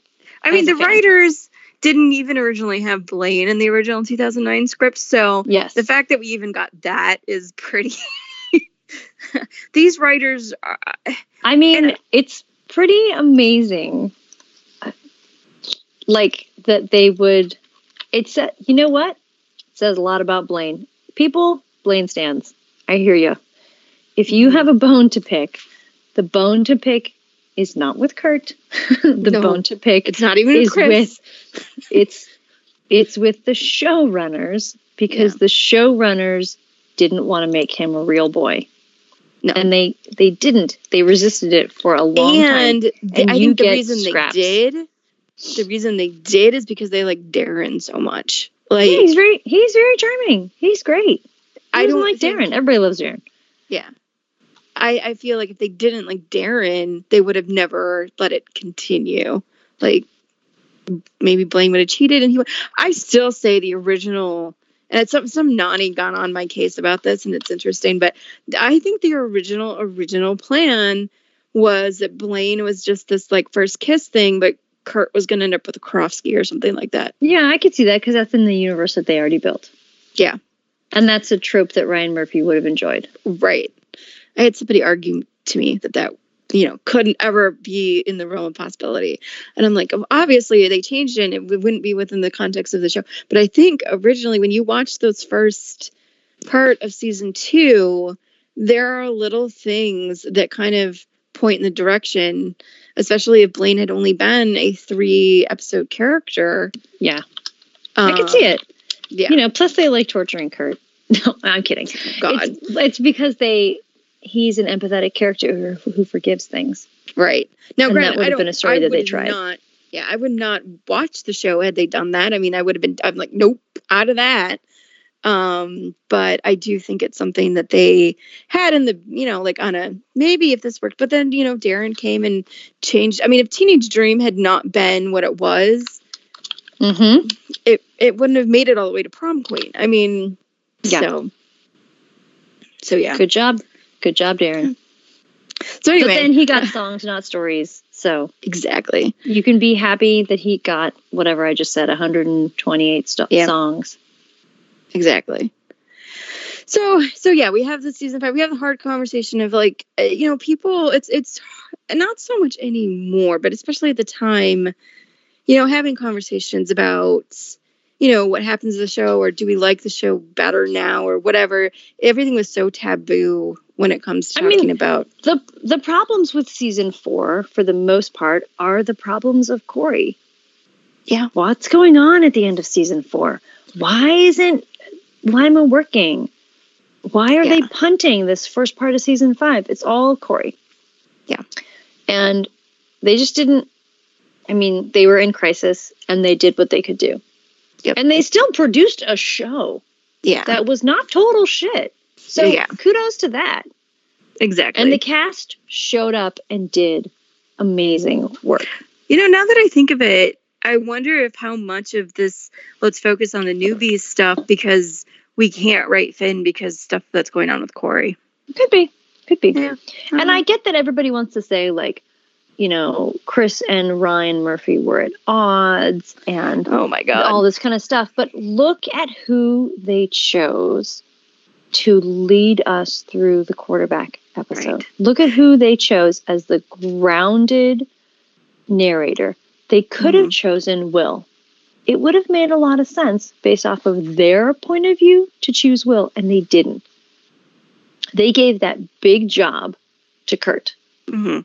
So let's jump into a little bit more on this season 5 stuff, because it does feel like 2 different seasons, as we've talked about, and how the, first 13 episodes feel like it ends season 4, and the rest of it is it's its own thing, but it's also a precursor. It's like a prologue to season 6. So you really can cut season 5 down the semi-middle, and it's season 5 answers the question, which is people used to think, gosh, Glee's just like zooming, like each season is a year of high school, and like wouldn't it be nice to just slow it down and see if that works differently? The answer is no. Don't slow it down. Blaine's in school for way too long. Well, Tina's been at that school for so long. Yeah. Tina already really... It's kind of funny because we joke about like Blaine being like there forever, but I think Tina and Artie equally grew out of it. Like they just didn't feel like they belonged there anymore. All of the seniors really, because the new characters were just so retreading on old stories that these other characters that they're kind of not doing anything with in the background feel like they shouldn't be there either. And people get unhappy about season 5 Tina. Season 4 5 Tina. I think it's great. I think it makes a lot of sense. I don't think it comes out of nowhere, and I don't even think she's wrong. Well, I think she's justified. I think she's frustrated and she's justified it. And this actress got to act. Yeah. Jenna got tired of doing nothing. Great. Yeah. People talk about Kurt and Blaine not doing anything when they're a couple, but look at Mike and Tina. They didn't do anything as a couple. Even like when Ryan Murphy puts the couples together, they don't do anything. No. That's why the most interesting things. He's only the highlight reel. He's not the... No. Which is, you know what? It's great. Glee is basically a fic prompt. Oh, it really is. The whole thing. It's just here's a kind of an idea. You flesh it out. And Exactly. then fandom went, okay, we will. Okay. Which is why we had such a strong fandom. Yeah. You know, there's other shows I watch. I have no interest in reading fan fiction Oh, about yeah. them because they told me the story. Exactly. I actually 100% agree with that. Like Lost, I'm like, I don't need to, have a fan fiction of this. Ugh. No. Yeah, right. Like, what do you even write about? It's all there. But yeah, it just got to the point. It's so funny because season 5 has some of my favorite things in it ever. It's got some of my favorite storylines. It has some of my favorite moments. It even has my favorite quote, which is, Lima doesn't have a zoo. Why did we think it did? And it is a good quote. Yeah, so it's interesting to me that it's not as well revered as sometimes I think it should be. It's unfortunately the lowest rated on Rotten Tomatoes, and I'm like, stupid critics don't know what they're talking It about. really is unfortunate. And I'm sure that's the front half. Yeah. I mean, well, actually, the thing is, season 5 has Love, Love, Love, which is a great episode. Then they have the Tina one. That's not great. Then they have A Quarterback, which is a great episode. Then they punt a lot of time in It's just Lima. vamping. Then they get to New York, and it's like, oh, wow, look at this Yeah. show. They could have really, and it's funny again, and it's because there's only like 6 to 8 characters at a time. It really Yeah. shines because Yeah. that's what a normal TV show can really focus on without going crazy. And like, it's a shame that we didn't get to New York sooner because just the possibilities. We should have gone to New York sooner. But it also became more adult. Like, it went from, and even season 6 kind of stays in this kind of adult mode because they, the newbies feel like kids, but the kids are taking the back seat. They don't, Mhm. and you have all of these adult characters who used to be students. And I know a lot of people like the whole, like, the kid stuff and high school stuff. I guess just for me, I personally prefer watching these kids grow up and watching them into these adult storylines where Well, it's like, I if like you to play really, better. like, if you connect with Rachel, you want to see her whole story. Yeah. But even like, you have Kurt or Blaine or even I'm just Sam or using her as an Tina. example. Yeah, Yeah. I'm just using her as an example. Yeah. But yeah, so I think that they should have understood that they needed to give the New York, if they would have given New York 2 more episodes, we would have had more casual funny Mhm. because they were dealing with a lot. They were trying to get a lot of angst in there, which they did. Oh, they did. We would have had a lot more casual funny, and we would have had the opportunity for the episode where Tina visits because she's at Brown and it's not that far away. So Dina comes visit for a weekend and they have fun and they sing a song and it's great. And, an episode where people, if you live in New York, people come visit you. Yeah. Right. Yeah. And like, You could have Santana and Brittany come in for like an episode and they leave again. I mean, which is what they did, but like you don't need to have them on every single time. They can be more of a guest star role. yeah, I barely remember Santana and Brittany being together in New York. They weren't. Are they at No. all in the same? Because I No, feel like no. the episode when Brittany shows up, Santana got Is in that there? trouble. and That's had to when go. Naya got. Wait a minute. She Santana got had in to trouble. go to the timeout corner. Which is really what it was. Oh my god! But Well, I mean, it's in a probably why they asked professional Heather Morris setting, back. Yeah, they were like, we need, We need give somebody. us one of our teen lesbians. Do you think about that? Okay, so think about the skit with the bad Rachel TV show that they all Mhm. act out. Look at the Blaine and Brittany scene, and when you put Santana in there, it Yeah. almost makes more sense. Like, does. Oh, this I would have mean, been. I think that, sorry, I'm opening a package. That's really Yeah, loud. jeez. I'm Okay. having a snack. Okay, I was gonna go get something to drink. Gonna Anyway, slowly suck on this piece of thing. Hopefully it won't sound weird. I can like, talk for a while. Some of Santana's masterwork is that moment where she gets out of the cab and then gets hit by the pigeon. Yes. Like, it's so funny. It's so perfect. And it took a few seasons of Glee to get to that moment. Right. But it's such a funny moment. Yeah. Well, and I think like if you had put Blaine and Santana in bed together, it wouldn't feel as the comedy of it would have come out more than the really you're not giving Britannia or Clayton a sex scene, but you'll do that. Yeah. It So would have it's been just- funnier. I think so, but yeah. So we've got Yeah. the season 5, and it's great. And I season 5. I mean, is like the overall in season 5, I think one of the things that Glee doesn't do right is Rachel's really struggling. Yeah. She struggles a lot in season 4. She makes a lot of bad choices. There's a whole, I'm an adult. I'm gonna Yeah. blah, blah, blah, blah, and you're like, oh, I thought season Stop. 3 Rachel went away. yeah. And she's not very funny, which is too bad because Rachel is so funny. Even when she's being crazy. No Chill Rachel is my favorite Rachel.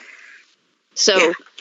you know, like when they go to 2009 and she's got those fucking stampers and she's stamping those posters, Oh yeah. I'm like, I Well- love her. There's some stuff in early season 5 when she's not the main character, not the focus. Uh-huh. When she's with Santana, and like there's that one scene at the end of, I think it's Tina and the Skytimes, where she's like, you know what, I'm gonna make it, and she's just like on like this hyper, like, I'm gonna do this, and we're gonna do this, and you're gonna do this, and you're gonna do this, and we're gonna just have the greatest time ever, and I'm just gonna do this. Or she's trying to hook up Yeah. Danny and Santana, and she's like, you know, you're gonna go live a happy life, and I'm gonna play Yentl. Oh, she and, gives her, like, yeah, it's she gives her a pep just talk so and tells her to stop funny. with the boob sweat. Yeah. Yeah. Yeah. Rachel as a supporting character is way more entertaining than Rachel the main character. The way But- she performs Gloria with Yeah. her incredible no chill, like determined, like that determined mousy face that she gets Mm-hmm. is so much better than Glitter in the Air, Oh, which I think is really boring, right? It Like, is really boring. And even though like it's a Rachel trope, like Rachel thinks she's in a competition, or maybe she is in a competition, and Rachel cannot handle it with grace. Maybe You know? that's why Rachel and Jesse make more sense to me, because they're both in that same hyper whatever Yeah, of, you know, whereas it just doesn't work with Rachel and Finn. Sorry. it doesn't. But anyway. Also, Finn doesn't. Jesse communicates musically. yes. Finn doesn't. And so Jesse speaks her language. Yes. I agree. So kind of in going in a different direction, I want to say it's a fascinating thing that I have noticed. The people coming into fandom around after season 4, really we're in the season 5 and season 6, post series coming out, they're so much chiller. Oh my than the God. people. I love my all of them. goodness. Yeah. They're They're they are a delight. They seem They're to get just the like- show. They're Yeah. like, oh yeah, it's just, you know, I'm having a good time. Because you can, when you can just watch the next episode. They didn't suffer the hiatuses. Yeah. You know, they just didn't, they don't have those same traumas. No, they didn't. But I almost, and- in some ways, it's nice that they didn't have to do that. They can just sit no, and I don't watch. wish that upon anyone. And now anybody can just come to the show. I mean, it's on Netflix now, and all in the rest of the Everywhere. world. Yeah. And people can come and they just watch the show as it is, and you don't get hung up on like, oh my God, it's been like 3 episodes, and Yeah. you know, How chill yes, late in life fandom is is, and I love them. I love all of them. They're all super amazing and wonderful, and they all don't have that PTSD. they don't. They don't feel have like, and it. I say And this so with a it lot feels of like love a to very those people rational. Yeah, it feels like a very rational reaction to the content. Yes. It's yeah, you can do, you know, you can watch the breakup, and then what is it? Not even 10 episodes later, they're screwing in the back of a car. So it doesn't, instead of 6 months and you're just like, oh my God, the fandom wars don't stop, you know? But You can just mind like, you, that's what gave us all the fix. It is. Right? That's what It gave is. us all the content. So we have to take the good with the bad. Exactly. But also the bad with the good. Like, you know, it's I do appreciate those people that came in and were like, why are you guys so upset? This is fine. You can clearly see this is where they were going with the story. Yeah. Like, so.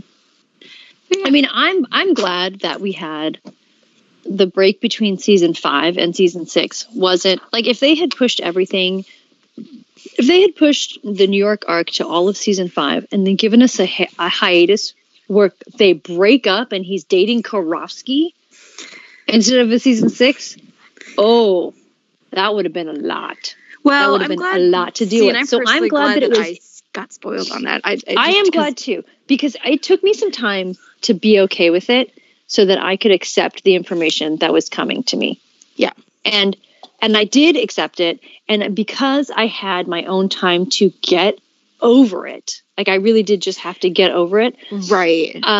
It allowed me to watch what was being presented and appreciate what works. Yeah. Let's talk a little bit about season 6 because this is fascinating. Season 6 was moved to Friday night. And do you remember that terrible show that was on before it? Do you ever watch I don't it? even remember what it was. I just do know it was like America's Funniest Home Videos or something god awful like that. Yeah, it was I don't something. know why they did that. They didn't have that much great content. I realized that they wanted to toss it somewhere. But also, I don't think it matters what time things are on because everybody has a DVR. Now it does. Not even back then, but like way like 10 years ago, 15 years ago, would have. But when Glee was winding down, not really. But they still were playing to those old school rules. I will say what I found out, shout out to Sladius, who talked about this on another podcast, where what happened was they were originally going to do the full 22, but Fox wanted to cancel it after season 5. So what the deal was is that we'll put it on a Friday night, we'll give you 13 episodes, and then something, I mean, there was some kind of deal made so that they didn't get it canceled. So that's why it ended up on a Friday night. But well, they also have to fit however many episodes they have has to fit into the TV schedule. So if they don't have another night where you can do a 12 episode and then a 12 episode, they have to make it fit in the whole rubric. Right. So it's funny also that Fox doesn't have a lot of short shows. No, they don't. Well, there's a lot of reality stuff that they cater to.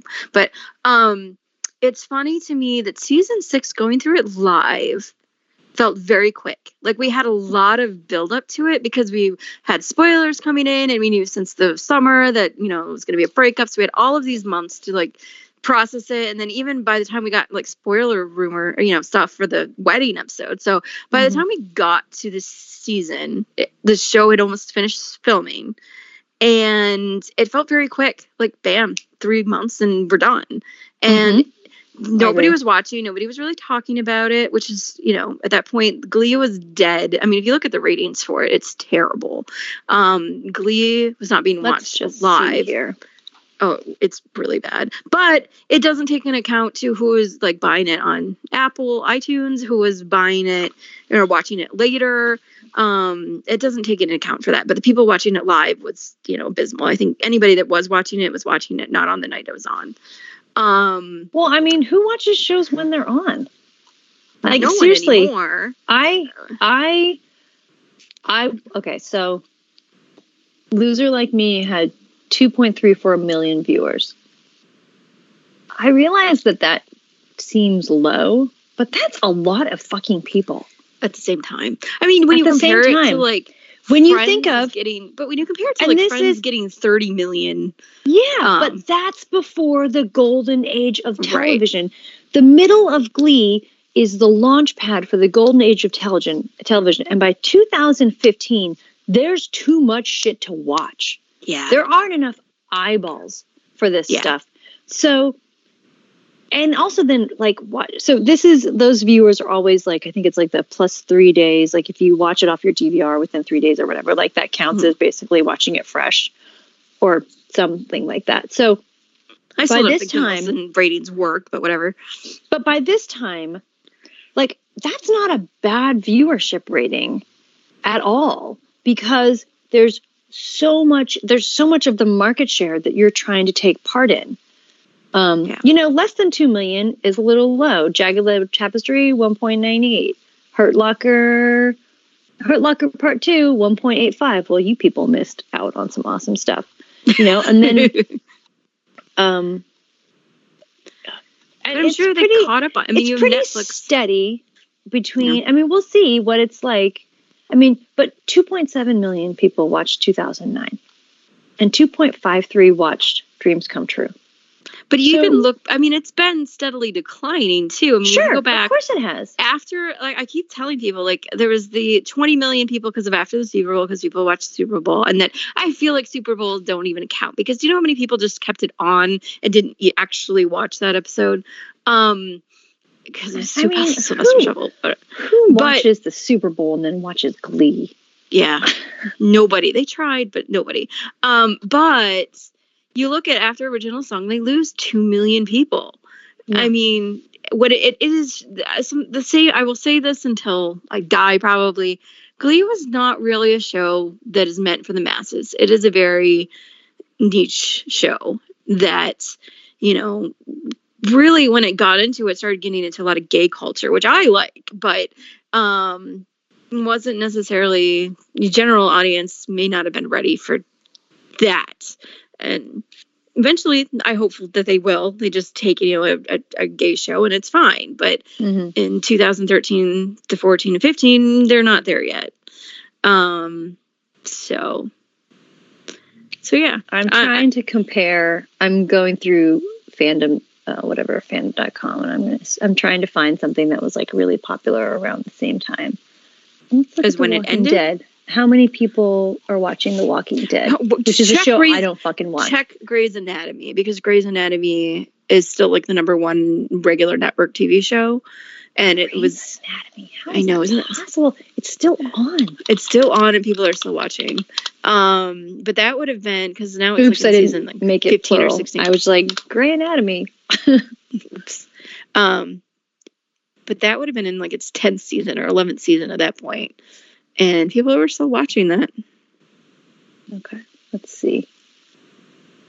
Oh my god, I can't do anything right. And now I'm looking at Arrow. Shit. That's How do I hard. get there? Do you want me to do this? I'm gonna look at Supergirl I'm going to Because it look came up up. Grey's Anatomy. because it came up. Are you Googling? You just go to Wikipedia. You were so Well, silly.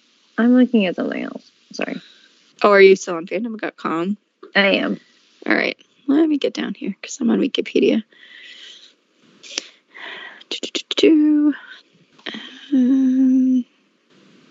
So in season 11, 11, which aired the same time, 8 million people were watching Grey's Anatomy. Okay. But that's comparative. Like their first season, 22 million people were watching. But that was also in 2005. Yeah. When there was less And then stuff. it greatly goes down when in 2009, 2010, they lose 5 million viewers.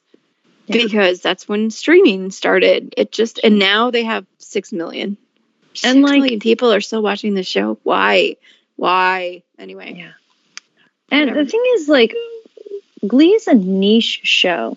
So, I mean, I don't know what kind of ratings they get for other stuff. And so maybe networks just look at, you know, it's too much or whatever. But I think that Glee deserved its final bow. And I'm glad that it got it. It did. And then it's funny that they still, like the writers, it's funny to me that they still try to cater to a general audience when they could have just, because there's a lot of things they write because they know that just the fans are watching. And Mhm. yet they still try to make it like a cliffhanger on a commercial that Kurt might not get married to Blaine. Like, what are you even doing? Stop. Mhm. Like, I know that's how you feel like you need to watch TV. What we don't know, also, I need to throw this out there. We do not know what network interfered in or how much network Sure. interfered. Well, or what they also, were it's saying. typically like most shows. I mean, the reason that Netflix does like 1 or 2 seasons, like most shows have a great first season, an interesting second season, and by the third season, people are trying to figure out like what the fuck's going on. So I just looked at New Girl, which is also on Fox, right? So its first season, average viewers 8.2 million. Then it goes 5.85, 4.61, and then it goes down, down, down, and their final season is 2.18. Because, people lose track over time. They still had 2 million people watching it, but their last season had 8 episodes. It was a coda. It was the same thing. Mm-hmm. Yep. Season 1 of Glee, average viewers, 9.7 million. Season 2, 10.1. 3, 8.7. 4, 8.26. Season 5, 4.57. Season 6, 3.14. So season 5, that was rough. Yeah. But I think also, as we talked about, this whole idea of people having places to get off, Corey dies, there's a place to get off. They do the 100th give episode. People a lot of places to get off, Pam. Well said.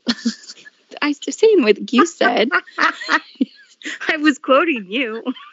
I'm giving you credit. It was not an original idea. I'm just saying it's funny. Okay, I know. It's funny. It's a funny thing to say. A lot of places to get off there. Yep. So yeah. They did. Glee was so good at goodbyes. So many places, so many times to be like, oh, I guess I'm good. Yep. Okay, so moving on with my points, because apparently we still have 5 to go. Do we? Oh, okay. Yeah. That's fine. We're good. We're good. No, Pam's doing coke. So there's that. Now we have to leave that in. Get wild. One where Pam does coke. Oh my god. Anyway, so the writers, we talked a lot about season 6 and why they wrote it the way they did.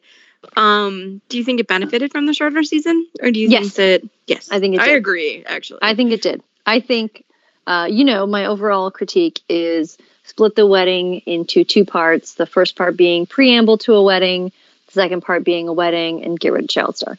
Right. And my master swipe. I wish you could. Why are you not magical? I mean, you are magical, but I'm differently magical.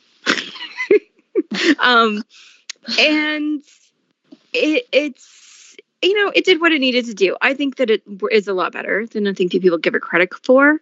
And anybody, this is my frustrating point. Anybody who thinks that, I don't care how checked out anybody was like feeling on social media or tired. And let me put it this way. Okay. Personal story. I don't care. I'm going to just say it. I went to college for 7 years. Now I did my master's degree right after my undergrad. I did 7 years of college. When I was done, I was tired. I'm like, I cannot do another year of school. I don't want to do another year of school. If you put me in a college setting, I'm going to freak out and scream. Yeah. And I'm tired. Now, was college the worst time ever? No, I really liked a lot of what my college experience was.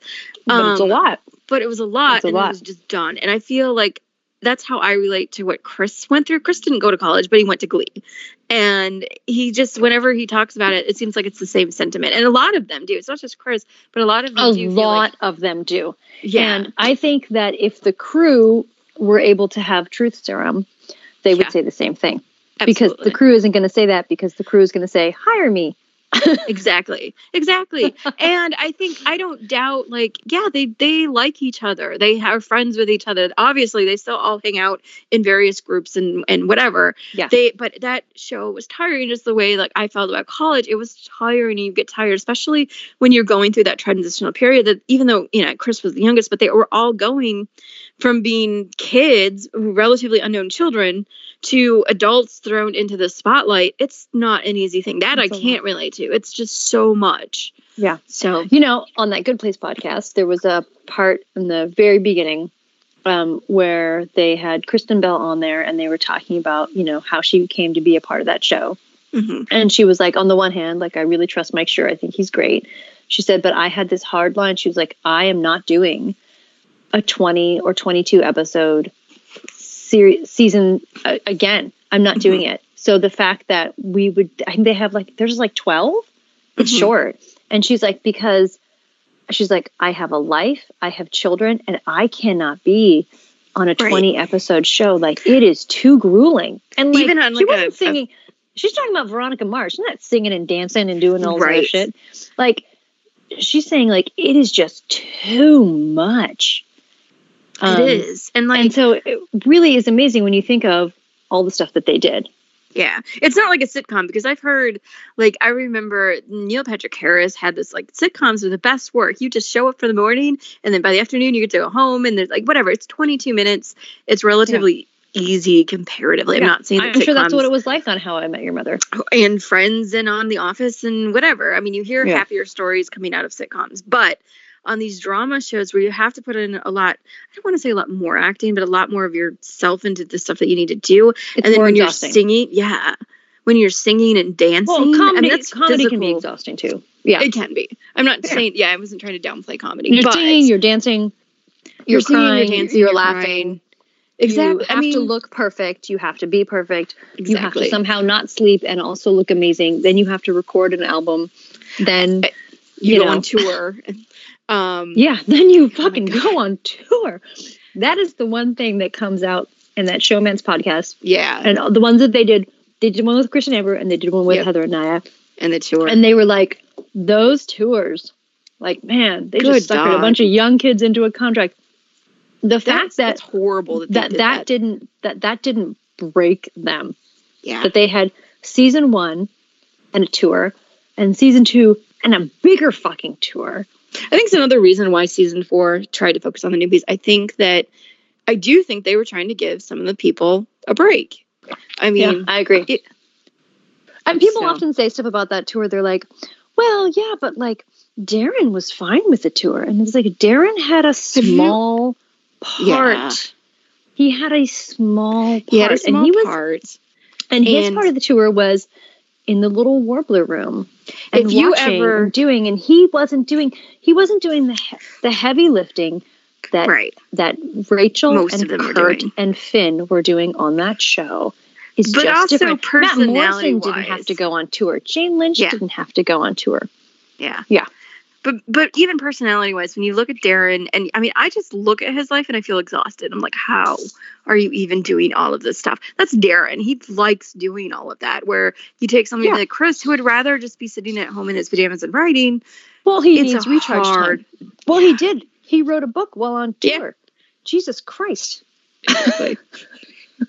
But I mean, I bet that's part of the way to retreat from the nonsense Sure. that's going on, which is what he Sure. talked about. Like they were always doing stuff and things. And Yeah. listen to There was Jenna a and really- Kevin's podcast. It's The interesting. podcast, seriously, people, if you haven't heard the first few episodes of that podcast are really great. Not just the Glee versions, but the behind the scenes Glee stuff is really funny. There's lots of really funny stories of like Chris and Kevin being in the girls' dressing room instead Yeah. because it was disgusting in the other one. I'm so fascinated that Kevin, because Artie is so different than Kevin, and Artie I is have such a better appreciation for Artie do now, too. I knowing really do too. that it's a facade. It is. Because Kevin was like, these guys are disgusting. And Chris, I really wanted to hang out with you because you just see. But the fact that it's also fascinating. There's a whole nother discussion on this whole. It's fascinating to me that Chris was in the spotlight being the gay of all gays. And Kevin was right there and absolutely silent and quiet and still taking on Artie, this very masculine character. And it's interesting. Anyway. They used to pair the two. They used to pair Kevin and Chris quite a bit in interviews in the like In the before very back- beginning, yeah. In the very beginning, they used to pair him, and then as Kurt became more popular, then Chris was in interviews with Corey very often. But they used to pair them together a lot, and I like the fact. I remember a story that when Chris went to that Chelsea Handler show and basically came out on Yes. TV. Naya and Kevin went with him as support. They were the people who went was with him. Corey. Is No, Corey. Yeah. no, it's Kevin and Naya. Oh, really? Yeah, it wasn't Corey. It's Kevin and Naya. I wonder if that story got changed over the years because I originally heard it as Corey and Naya, but Kevin and No. Naya makes way more sense. It makes a lot more sense, and it's sweet. I mean, I It is. like the fact that they really that cast I know really that cared they- for each other. I And know they had each other's backs. I'm going to speculate something. This is totally I Ooh. shouldn't be doing this, but I'm going to Okay. speculate anyway. Like That it. I know a lot of people joke that like Kevin and Chris probably hooked up, and I don't really believe that because Kevin had that boyfriend. But I will say this: I think that Chris finding Kevin might be the first actual gay person that Chris ever met, because Chris was so sheltered in his like hometown that Chris That's meeting sweet. another person that's gay was probably that isn't Ryan Murphy. Yeah, that isn't Ryan Murphy. Because there's Ryan Murphy, and then Kevin is much more normal as a person, you know? Like, oh, God. Ryan Murphy is just... He's a lot. So, yeah. He's your Anyway. interesting friend that you hope you don't have to spend that much time with. I love that we were getting so off track. We're not. Where are we at here? Fast forwarding. 6. Number Life 12. After, oh, geez. Life After Glee. Oh. So my thing is... How the Glee show ends faded away rather quickly. Yeah. Well, it's because it started to fade in season 5. in season 3, really. Season 3. We went out of media in season 3. Like, people... Like, when you talk... Like, we did the 10 years thing, and people were like, hey, remember that show that was around in 2011? And you're like, well... I mean, it was around after that, but people, the media, because the media has so many other things to focus on. Jesus. It's not going to be like, hey, remember that one time when we were all obsessed with this Glee thing for like 2 years and then it went away? So here's something interesting. So, season 6 airs at the beginning of 2015 Yes. when no one's watching Glee. Right. Chris Colfer wins the People's Choice Award for Comedic Actor 2013, 2014, and 2015. Fascinating. That's seasons 4, 5, 4, and 5, 6. and 6. Yeah. People like the show, the media. And this is the thing, like, this is why it doesn't, I don't know. The media is going to focus on something for half a second and then move on. Yeah, sure. Well, they have to. They have to. There's other things. They've got 25 Marvel movies they have to follow and ridiculous Batman Reed things that they've got to follow. And they're not going to, there's little, but it should not, I feel like saying this over and over again because people are like, well, you know, because you get a lot of this resurgence of Glee that sucked. And people are like, well, I still love the show. It's like, and then love the show because it doesn't matter. Media is going to just keep going on and on. It has a million other things to touch upon. And unless it's Friends or MASH or I Love Lucy, they don't care. I mean, Chris Colfer was nominated for a Teen Choice Award in 2015. That's a fickle group of people. 2015. That's the last year of Glee. He didn't win it. But he's still nominated. Yeah. And I mean, he had been nominated. Oh, he's got a lot of surfboards. Oh my God. That's do hilarious. with them all. Darren has a shrine. Like he has like this whole like I back think room that he throws crap most in. actors have. It's his hoarder room. Just throws it Oh on. God! I think Darren's most actors house, have I a can't spot. imagine. Well, Darren, he doesn't live in his house. He lives everywhere else but his house. But, yeah, and I don't know. So that's my thing. I mean, I don't expect media, and in 20 years, media will remember it again, and they'll trot it out, And they'll people reflect like, on it. Reflect on it. You'll get quotes from Ryan Murphy and from Leah Michelle and maybe Jonathan Groff of all people, and you know, Darren probably, and then it'll go away again, and that's fine. That's okay. Well, think of the other Ryan Murphy shows before Glee. Nip Tuck. Oh, yeah, sure. But who remembers really very much of anything? I never for watched a couple it. of sensational things. Yeah. Was there in other ones? I don't know. But like even American Horror Story, I think will fade into obscurity. What is the word? Never mind. The word is I can't. obscurity, but I'm really liking Obscurity. this obscurity word. I know, because you're like waiting for me to butcher it more. I'm like, I'm not giving you more ammunition. I was drinking. I was having a beverage. Okay. So Obscurity. Kurt, his role of Kurt, Chris Colfer was nominated for Emmys in 2010 and 2011, which is during the Seasons Modern 1 and Family 2. juggernaut. It's a Modern Family juggernaut, so there's no hope.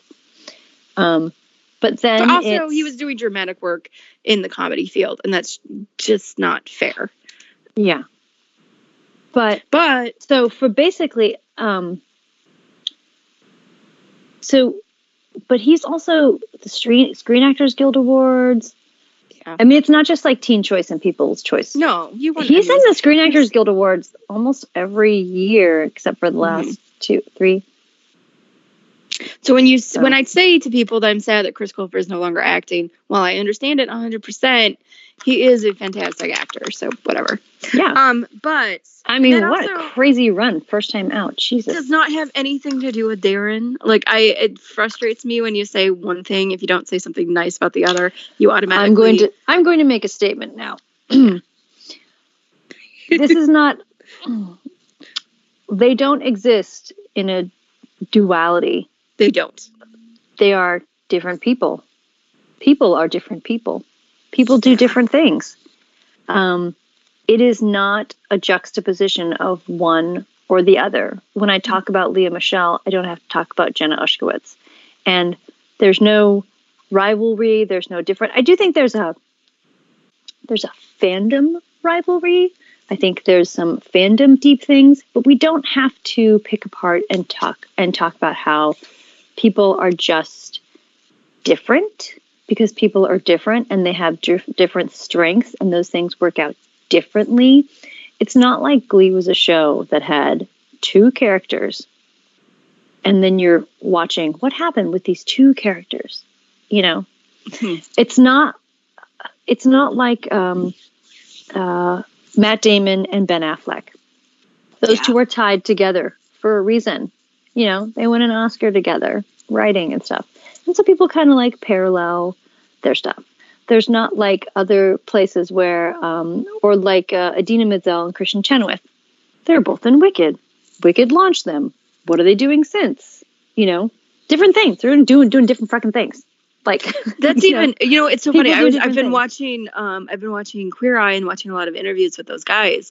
And one of the guys on there is like, stop asking me if I know where the other four guys are. I don't. They have their own lives. They do their own thing. We don't just walk around in one big group of 5 people. So it's not like the show wouldn't be interesting if they spent that much time. Yeah, it's not.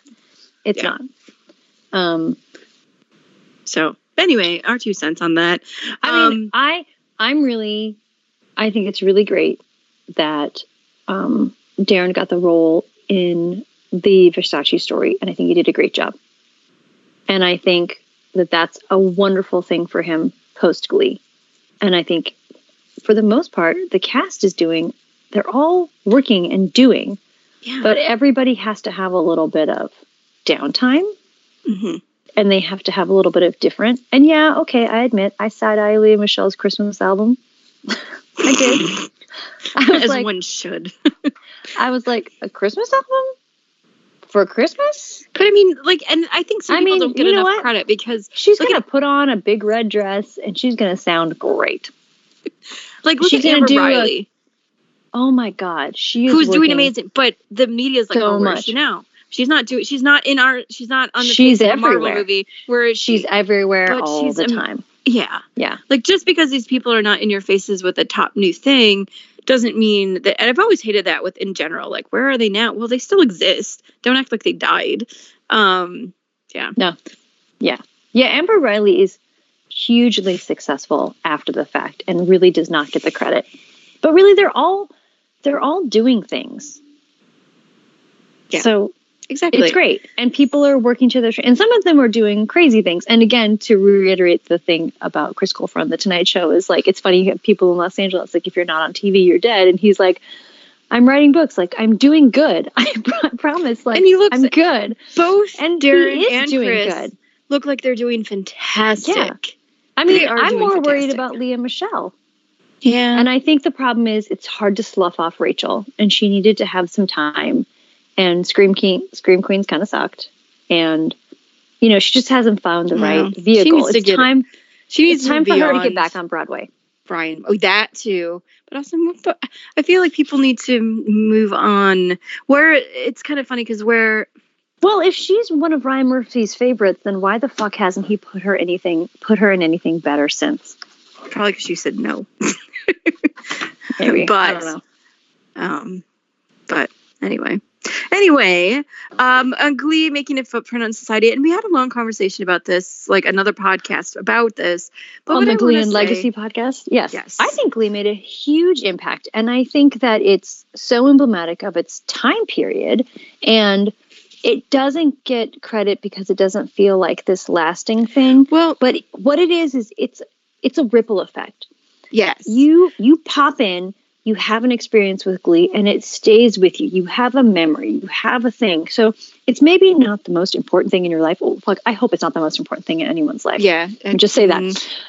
It may not be a high priority item in your life, but you have an experience with it. It changes you, and that changes how you are moving forward. So talk about like the LGBT. Go ahead. Oh, well, I wanted to caveat what you just said, though, just as in the show itself should not be the most important thing, but the friendships and the things that you cultivate out of it. Yeah. No, fandom is important to me. But the show itself should not, like any television show, should not be the most important thing. Something, if you're creating, sure, that is your thing. But it's like you need to develop real life connections. And anyway, I just wanted to make sure that was clear. The impact of Glee is not that it was this one singular amazing thing. It's that it was a very big, like if you imagine that you're building a wall. Oh, that's terrible. No, we can't talk about building a wall. Road. Let's go with road. If you look at the road. Because I'm trying to go with things stacking on top of each other. Yeah. Glee has a very big piece of that towards the road forward. And it works off of what came before it. And it inspires things that go after it. And it had a big footprint. It had a big ripple effect where, now people are fine with gays. I do that in air quotes, and I'm on a podcast, so that was dumb. Okay, so there are things around the word fine. Now people, musical theater is less taboo now that the Glee's on. Okay, we can all accept Hamilton because of. I'm just saying it did things where you had an experience with it. It perhaps altered a perception, widened a viewpoint, changed your mind, made you appreciate something, made you hate something. I don't know. But it did something that sticks with you and ripples forward. It's not the beginning or the end. It's just a very important part of the middle. Part of the journey. Yes. Oh my God. You guys should do a drinking game on the finale. Every time I say the word journey, take a shot. But I mean, I kind of like look back to like when I was in high school and I was watching Dawson's Creek and they had the first gay kiss done. Nobody really talks about Dawson's Creek anymore. And that relationship, when you look back on it, it's like they didn't let Jack really actually be gay in any sense of the word, other than this very special moment where he got to come out and to once kiss a guy. That was it. Most of the time, get it all done. Wrap it up. You got 2 minutes. That's it. Yeah, exactly. And then the coming out process was this huge, horrific, like 2-parter episode where he broke down and got kicked out of his house and whatever. Just this huge thing. And nobody really looks to that show as being some kind of like huge, LGBT thing, but it was like, it was one step in this process where Glee, as you said, it's farther down the road, 15 years, and again, it just opens up these passages to all these, and Modern Family's right there with it. Like I said, even the show says. Well, the thing is, over the course of Glee became the big gay show. Yes, it did. So, but I mean, it's like maybe people won't remember it for especially specifics. I mean, a lot of people will remember it for Rachel Berry and Jane Lynch and gay, but. That's what they're going to remember. That is what they'll remember. Rachel Berry, Jane Lynch, Teenage Dream. Fine. Those are the high points. Those are the high points. But it's kind of like, they say your life connects with everybody else's. You may not become Mr. Famous or whatever, but everything that you do affects everyone else in the world. Yeah, that's the ripple effect. Yeah, that's the ripple effect. And so, Glee more so than like, there's a lot of shows that have been on for like a season or two and they've had no impact. They've done nothing. They're just dead. Like the reason that people complain about Glee is because it was meaningful to them. It was a thing. It was important. And you can slough it off and be like, oh, so bad, so silly. But you really you had your phase and it was meaningful. And someday you'll look back on it more fondly and forgive yourself. Find that the more people that were not then, but now that complain about Glee are teenagers. Like, oh, that show that I was on when I was a kid and people are obsessed with. Or, oh, this is just not how gay people are now. And this is so, whatever, ancient. I don't find the older people complaining as much anymore. They've made their peace and appreciate what they have. And then I'm not trying to like, you know, because there are some new people coming in who are teenagers who are amazing and they get it and et cetera, et cetera. So I'm not trying to say that everybody that is under the age of 25 is like that. I promise I'm not saying that. But I mean, I'm fine with people having criticisms of Glee where when Glee was on the air doing important community outreach work, we'll put it that way, and they fucked it up. Yeah, give them criticism for that. so. You know, when Glee is gaslighting you, give them criticism for that. Oh yeah, absolutely. And I'm it not did saying do we that. should praise it either. I mean, like anything, it's an imperfect piece of art where we can take what we love and say, God, that was awful with the rest of it, and that's what it is. So, And I'm glad I had it. so It was fun. It's we're about gonna- opening yourself up to joy, people. It is, and being okay if it breaks your heart. So we're gonna get to the emotional part of this podcast because Oh, fuck. Sorry. Oh, fuck, now I just read the bulleted point. you just made it explicit again. You went so many episodes. Like, I did not. There's no way I No, went I an know. episode without saying the first word. No, but that first one, you were really. I'm really sad I don't get to see the real Starkey because she censors herself. You go back and listen to Wheels. Everything's fucking everything.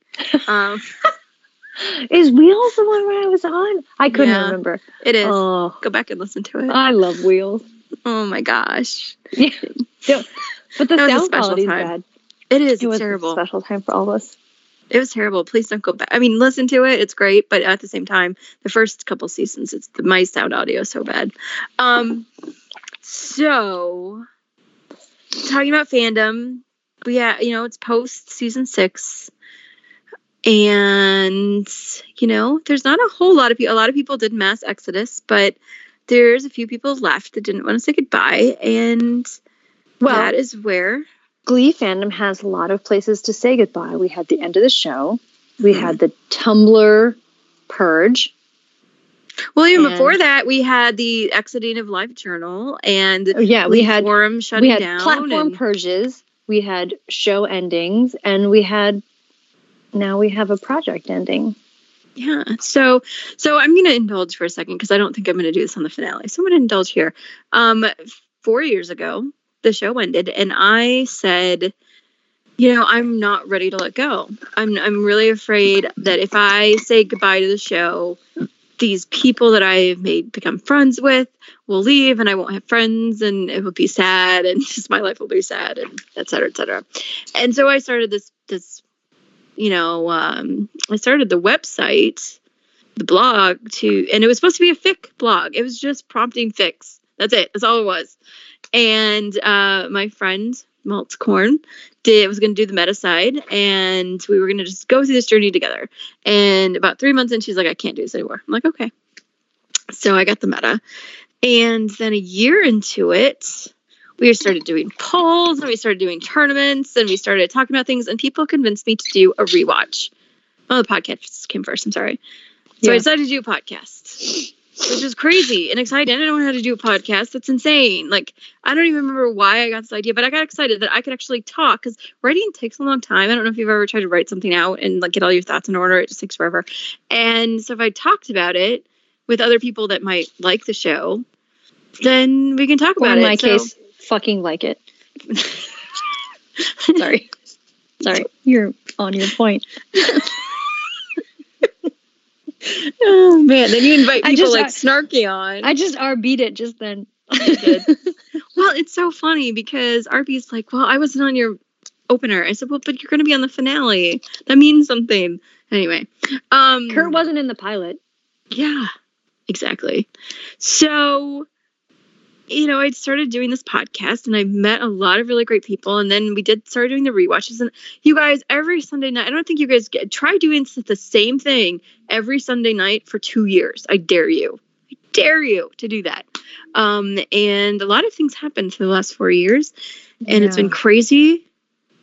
And there's, this podcast has been amazing. This website has been amazing. This rewatch has been amazing. I've learned a lot about myself a lot about writing, a lot about the show, a lot about production, I just understand television and the way it works a lot better.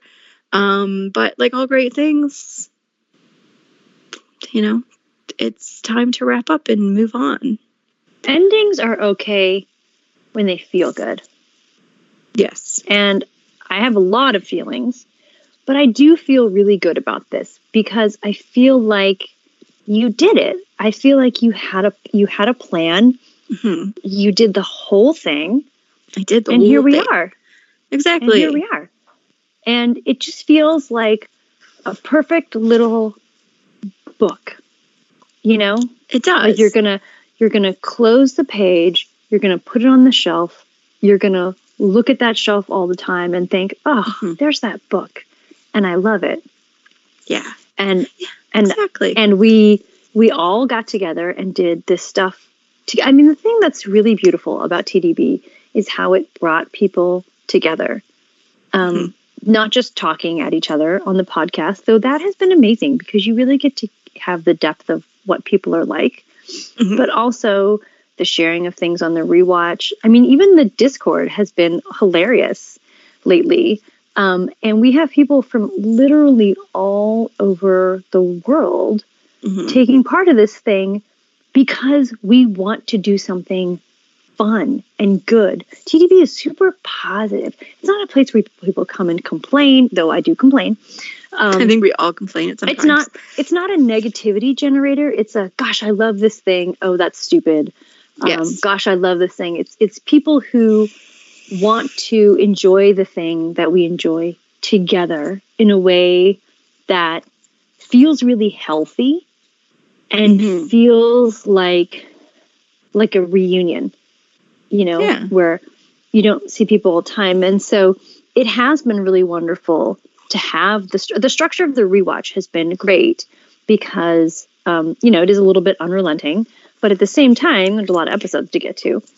And it has given us all a place to kind of pop back in. And even people who were like, oh, I'm saying something about this episode that, I'm a couple weeks behind on the rewatch or whatever.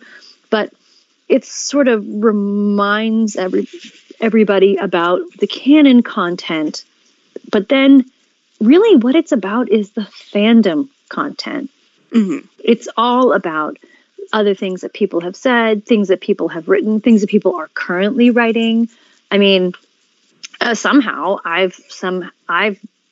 think I've done all of them. I've done the First Listen Friday post for every single one. And for me, it's been super interesting to go back and look at all these songs again. And I'm furiously trying to finish my, I don't know if I've done my season 5 and my season 6 like wrap ups by the time that the rewatch wrap up happens. But those things take so long because it made me want to go back and because people rank things, they rank episodes for strongest of the season, weakest of the season. And so because I've been doing all this stuff with the songs, not that I'm really deconstructing them in some super smart way. It's I like this, To be fair, we all do that, but whatever. I'm just saying, people be like, well, this, the guitar is doing such an, whatever. I don't have a musical degree. I leave that to Pam. Thank you. But I'm looking at the song. I'm looking at the songs, and so I'm looking at the show of what the story it is that they were telling through music. Because sometimes they are telling a story, and sometimes they're not. Sometimes it's Last Friday Night. So which is still fun. You can still bop along to Darren singing Katy Perry. It's fine. You can. So I just I love Two Daydream Believers so much. And I love the fact that the blog is just going to stay up and you can look at this incredible fandom canon. That's how I'm going to put it.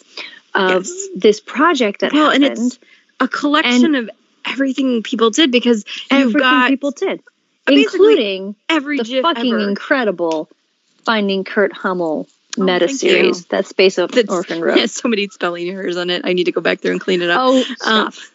I think that's how I found you. Was it? Yep. because I started doing because you know why? Because shout out to Nadia Creek. She was a real big champion of me doing it, and she was the first big fandom friend I made, and she got that out there, and people started. I think one of the first things I ever said to you is it's really hard for me to read your blog because the contrast between the gray background and the white lettering is too hard for me. Was. You never it still is. I'm not gonna. No, I'm not changing it. I just well no, because who looks at the actual pages anymore? I mean, you nobody. can just look at the side page. Right. But one of the things I was like, I really want to read this, but it's really hard for me to read it. I know everybody said that to me, and I'm sorry. I think it's aesthetically very pleasing to me. I don't care about my theme at all. The whole reason I chose my theme is so that you could like it without having to go deep into the post, because Dampine had a similar theme, and I like the fact that I could go through and like it. Damn Penny. Because I called her Dampine once, and she's like, "Don't ever say the word peen to me like that again." Oh, peen. Oh, that's funny. See, in my Australian. head, I would like penne. I know, but that's not right. It's Damn Penny, and well, I think it's so funny. So, anyway, her name's other people had funny. that, but theme. anyway, but like her fandom name. No, I know what you mean. Sorry. Go ahead. No, it's fine. If you want her real name, you can find it because she wrote some books. Yeah, she did. So yeah, it's funny like how much like with technology, how themes used to really, really matter. Well, and there were some blogs, right? Yeah, there were some blogs that you would look at and you'd be like, I really want to like this post, but I got to do 3 clicks to like the thing and then go back to it. Also, mine's hard for liking things. I'm finding that out myself when I have to reblog stuff for myself.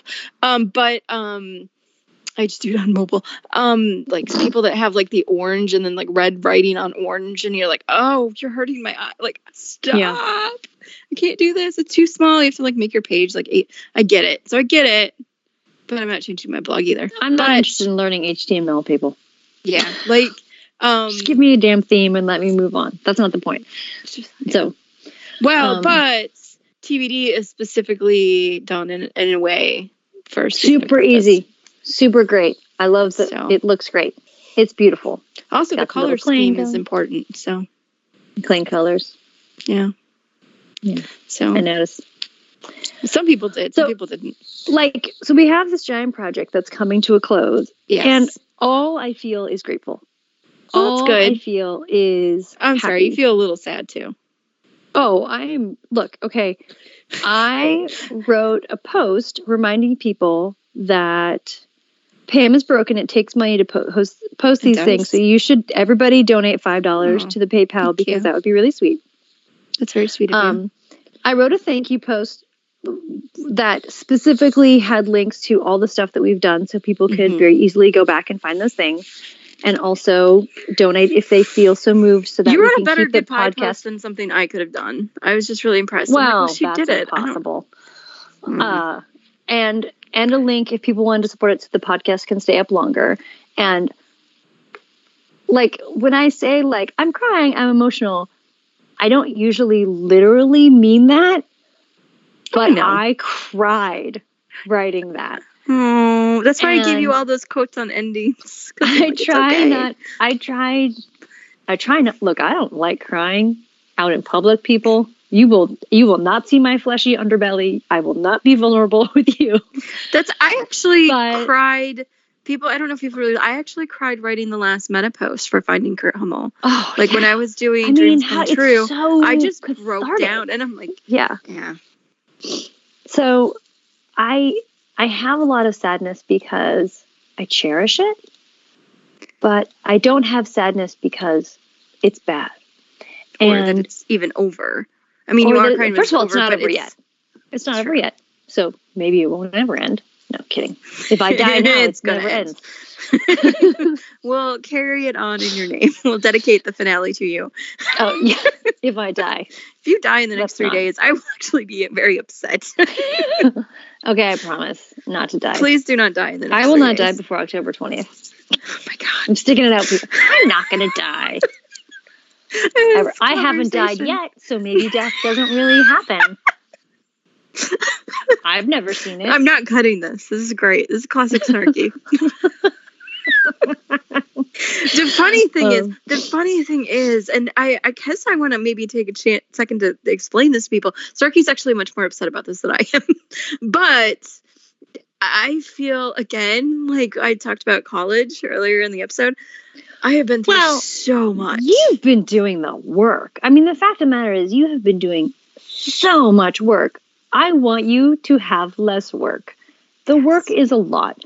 And I am so you've done proud a of this. Good job. You should so be proud of it. You should But I'm be also proud. so tired. Well, And yeah. I And just, you've been through a lot. So it's fine. It's good. Like, we're going out on a high note. You know, this TDB is the Klain raised hands victoriously walking through New York City. I mean, that's where we're at.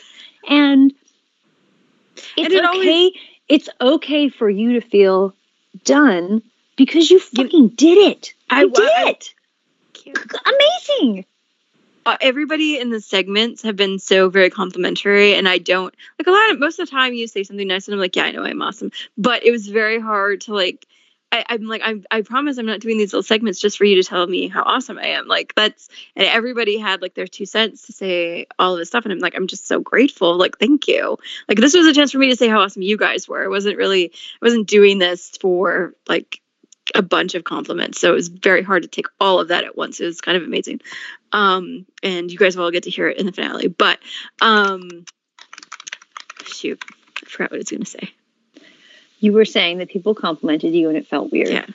Yeah. But it was very sweet. But I think what I was going to say earlier, though, this has been my second job. Like, I do work a 40-hour job. I'm full time. I don't get paid for this. And like every time, you guys can just pick it up on Sundays or a new post gets blogged or you see the queue running, like that's hours that it takes me to do all of that. It really and is. It's it just a lot. started And you've to done catch it up. by yourself. Yeah. That's the other thing. And I mean, like a so- lot of people are like, hey, you guys at TVD. I mean, like, you mean me? I mean, Yeah, I'll give no, it's other just- people some credit. It's just but Pam. Like it's the just rest me. of us do like 5 minutes for her 2 hours of time. A shout There's out been to 2 podcasts ever where she didn't have 3. to host it. There's 3. 3? Yeah. 3. She still had to record the thing. She still had to be there. Edit it. She still had to edit it. She still had to post it. So while she wasn't physically talking, 3 out of 160, and that's just the podcast part. Like, there's so much more. It's so incredible. It's a And you remember the masterwork. early days when like Poseidon would show up, or I couldn't get the like stop Poseidon. recording. There was one that we had to like literally record all over again because it didn't. Yes. I can't remember I think which you one were that was on now. that though. You were on that though, but See, and it's because you're so wonderful that people want to do this. that's very You sweet. are a very positive project manager. Thank you. Thank you. And really though, it's, a testament to the people that I have around me too, because I, as Frodo says to Sam in Lord of the Rings, I couldn't have made it very far without you. And Snarky, you are my Sam. So Well, that's very sweet. That feels like too much of a compliment, but I like that, so I'll take it. because you're like me, you can't take compliments very well. It's weird. Oh my god, the spotlight! Oh, get it off me. Yeah. Mutual beneficiary, like what is it when like the two organisms like benefit Symbiotic. from, Symbiotic. there we go. It was symbiotic relationship. So we're Venom. Is what you're saying. I get to be the creature. You can be the Oh dude. my god, you're gonna do Eddie I'll be the Brock. slime creature. No, I'll just be Peter Parker. Anyway. Oh What my am I God. then? The suit? Venom. I'm The still Venom. Venom. You're still But Venom. He's 2 people. He's 2 people. Oh, I don't get to be. You know a what? symbiote. Another podcast, I will explain the whole thing. Anyway, not on this one. I You didn't don't get care. it. It's all right. Snarky doesn't understand comics. This is true. Someday ask me to explain Cyclops and his many marriages. Someday we'll be in the same literal location, and Yeah, we'll I watch. will. We'll watch that show Legion together, and you'll get to experience what my poor husband gets to experience, which is what the fuck is what's happening? This will be fantastic. I love it. I love it. Like there's so much pausing of like, wait. Yeah. What is this? What is this? But bringing it around, like this is like we've gone off on a tangent as we usually do. But the point is, like, this is what comes out. I mean, yeah, we start with Glee. And oh man, I wish I remember the whole trailer bit for the end of Endgame, because they'd talked about like you start with something and you add something else and you mix it all together and you get this, and it's an amazing thing. And I mean, yeah, I did a lot of the work, but the people I've had on and people I've become friends with, they're so amazing. Fandom project has been and so the fact amazing. that my goal has been achieved in that I've gotten to say everything that I wanted to say. But that's what I was going to say. The amazing thing though is that when the show ended, people said, I feel like I've said all I wanted to about Glee, and they moved on. And I'm like, I haven't yet. I haven't had a chance to read, but I have now. But there have been a couple new people on like the Discord channel who are like, hey guys, I just had this revelation about season 3, and it's something we talked about years ago. And I'm like, oh, but it's fun to watch those discoveries being had. It's great. And fandom has the platforms, it has the places. We have AO3, we have all this stuff. I mean, fandom doesn't have an online platform yet. No. I would love AO3 to have a version of a Tumblr kind of thing. Yeah. Because then we'd be set. And we make our own rules. But like, there's so many fandom projects that have started and then stopped because people run out of steam. And this one didn't. Kept going, because I was told very young age I'm very tenacious. So good for you. Yeah. So I'm really pleased and proud at the scope of the project, and I feel like it's a really wonderful, like I said, little book of canon fandom, and here you go. Lisa Kudrow, when she ended Friends, said something along the lines of, I'm sorry that people are sad, but you can always go back to the beginning and start over again and relive that. And which is what we did with the rewatch. Exactly. People are like, are we going to do another rewatch? I'm like, you can do it. Go for it. Like, I'm not going to man it, but doesn't mean it can't happen. It doesn't mean, and it also doesn't mean, I mean, we still have the Discord channel where we can still talk about nonsense. We still have our Tumblr blogs. We still have the Sick blog. I mean, we all still have all of the things that we've posted. We have the technology. We are not writing pieces of paper and making zines and shuffling them under a table like the great Star Trek grannies of the past, who, kudos to those ladies. That's amazing. Oh, yeah. We stand on their shoulders. So I really feel like TVB also gave us some reinforced infrastructure of connecting to each other, because it's going to go, the posts are going to go dormant. Well, actually, the fic blog isn't going to. That one's just going to keep going. Yep. Probably forever. I really should probably talk. Shout out to Nikki's Random Things fan, because she technically has been running that since like the second day I opened it, because I'm not doing 2 blogs. She has been, we don't talk about that enough. She has been doing an amazing job. Yeah. Amazing job. Amazing. And I don't give her enough credit. She reads all the fics before she posts that. That seems insane. She just keeps an eye on, make sure they're all tagged. And kudos to her, because I'm like, hey, Nikki, I don't know how to tag this. Please tag this for me in the notes. And she's probably like, oh God, not again.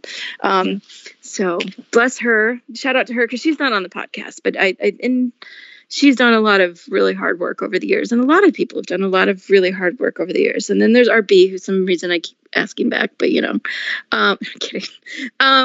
But it's been a great project. Yeah. It's been a ride. As you can see, we're packing and leaving to go on a trip. Sorry, I was unzipping something. Oh, it sounded like you're zipping. I'm like, okay. I'm unzipping. I'm unpacking. Oh. But it's fine. Oh, I have on a sweatshirt and I got hot. Ooh, take it off, Snarky. Behind the scenes, it's all happening. Oh my God. Unlike this podcast, all things have to come to an end sometimes. So. Yeah. Even this podcast does. Wrap it up, people. No. Wrap it up.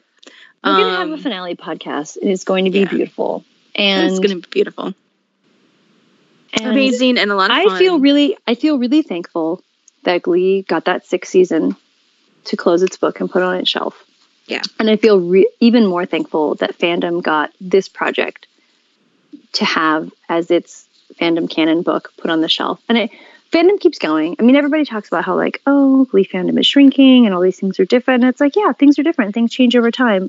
And everybody will keep that little bit of something. You know, you take parts of what you are and you keep it and you move along the way. And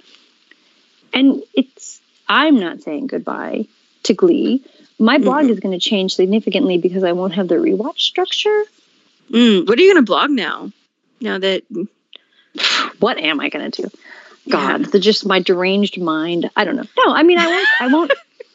There's plenty of other stuff. Here's the thing that's hilarious. I have a queue and I don't just like put things in there and then let it post whatever. I picked a specific time that things, Space Orphans 2 weeks ago in the news blog. Yeah. I pick a specific time. It is a specific time that things are going to land. So I've had stuff that I found, and then I go and I look at your rewatch schedule, and I'm like, oh, this is the week where that needs to go in. And right now my queue is down to 134 things. It used to be like 500 plus. How did you get it plus 500? Probably because you scheduled it? Because you can't put things just in your queue over 300. Oh, maybe I didn't. Or maybe things changed. I don't know. It used anyway, my queue is really small, is what I'm trying to say. Because aside from that thing that I mentioned in the Family Podcast, where I think I might have accidentally scheduled something for 3019 instead of 2019. So we'll see. We'll see when it pops out. I'm not going to scroll down through 134 things to see what the last one is. Oh my gosh. But you know, I'm pretty sure I have a Klain post in there that's like Valentine's Day specific. You know, like I have all that kind of stuff. So we'll just see. And, you know, maybe there's something I haven't finished. And there's other Glee fandom stuff that's going to be happening. There'll be writing challenges. I mean, I've been kind of busy, I haven't been reading very much. I'm going to be reading a lot more, which means I'm going to be catching up on stuff and posting about that. And, you know, things keep going. I thought it was funny because, like, you were talking about how I don't give you my schedule anymore. And then, but yet you were already doing, like you said, you had 5 spreadsheets for this next project that you're working on. So, I'm just helping. I'm not managing it. But don't think for a second that you're off the hook with this Big Bang thing. So, you know, there's going to be, you're going to be roped in here. All right. We'll see. There's multiple levels of participation that people can do, including the long form fic. I just don't want to post it all at once. I don't like posting it all at once. It's my problem. Like I did that for the one, and I'm like, it's more satisfying to post a chapter a week when it's done. Anyway, this is logistic stuff that like we really need to wrap this podcast up. So we can talk about after the podcast. Anyway, people will be doing things. The thing is that I think it's fine if people's blogs are all the different things that they like. Yeah.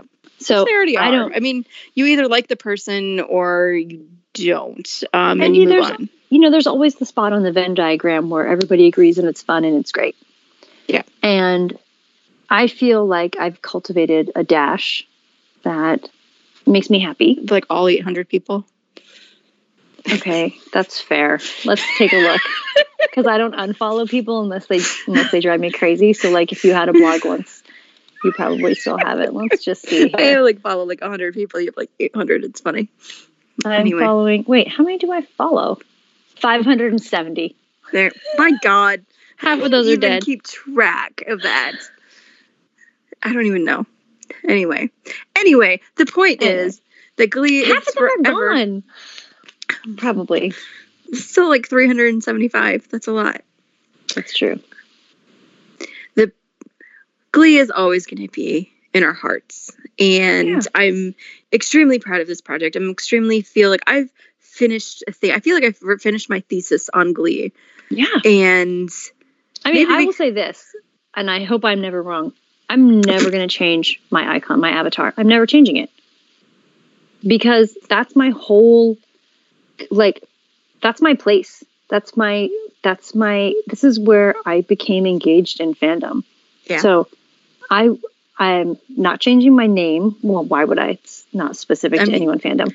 That it's It's you. so perfect. I'd be very And I'm not ever changing the avatar. Not just because when people change too many things, I'm like, who is this person? But like, I feel very much like this is where I am. And this is where it started, and this is what feels good. And I may never have a fandom that I take part in the same way that I take part in Glee fandom, Well, but I take part in likewise. fandom overall, yeah. and that feels good. Yeah. I mean, mine is like Space Orphan isn't even from Glee. I mean, it's like you Nope. take things that you pick up along the way, and I've thought about changing my avatar, but it's so far removed from like when people remind me that it's Quinn, I'm like, oh right, it's actually a picture of Quinn. I've completely forgotten because I've self-identified with that photo for so long. Mm-hmm. Well, it looks just like you. God. Yeah, just like me. Yep, and you look like Nick Fury. I do look just like Nick Fury. You do. But anyway. So there we are. I was gonna make a joke about how, just because I'm gonna prolong this until everybody leaves.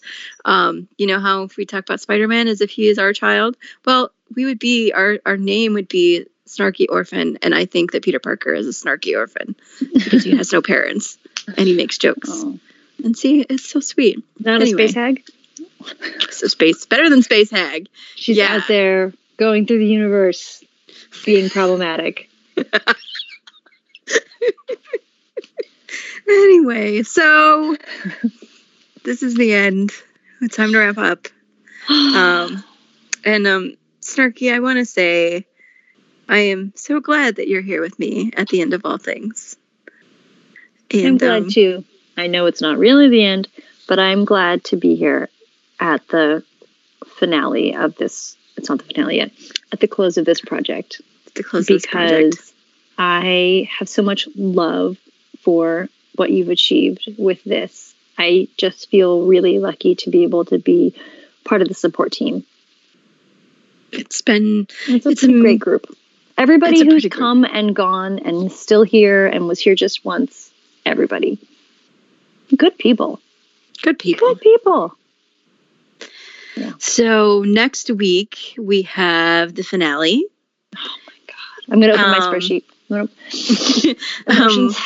So many people are coming back. A lot of people are coming back. Everybody got- that we could possibly get. And there are a couple people who couldn't make it and a couple people we couldn't get, but they are with us in our hearts. And I hope that they get to hear it and get to know how much they are loved and appreciated for taking part in our 16-hour finale podcast. It's gonna be long. I'm gonna try and edit it down, but it's gonna be long. And RB and Starkey are gonna be with me, holding my hand as we go off into the sunset. And Like Thelma and Louise. all right, nobody's driving off a cliff. Spoiler alert. RB and I are Thelma and Louise and you're the car. Oh my- You're the engine behind the whole thing and we're the dumbasses driving up a cliff. Oh my god. That's it. That's the show. So yeah, come join us next week. We are going to be October 20th. It's going to be the finale. We're going to post the finale episode that day. We're going to do encore because all of the LC people are watching it. All gonna be gone for the happy actual. Elsie, everybody. Oh my gosh. What a fun it'll weekend. be over by the time this airs. But I I'm hope you just guys all had a saying, great time. I'm sure they will. By the time this airs, I will possibly be caught up on all the posts. There's going to be a bazillion. But come join us next weekend. We are going to be watching 2009 and Dreams Come True on the Discord channel together. And lots of ending posts. There's a celebration going What on. times are they again? I can only remember the Okay, one that so I take it's part 12 p.m. and 9 p.m. I was like, oh, let's do 8 o'clock in the morning for the Australians. But then they're like, what's too late for us? So whenever they want to do one, I'm more than open. They can figure it out. We can figure it out. Not a big deal. otherwise, I think that wraps this podcast up. Anything else you want to say, Snarky? Well, I love Kurt. But I also love you very much. I love you too. And I love all of you out there, my lovely, wonderful listeners, whom this podcast would not be here without. So thank you. And come join us for the finale next week. But it's too late, baby, now it's too late.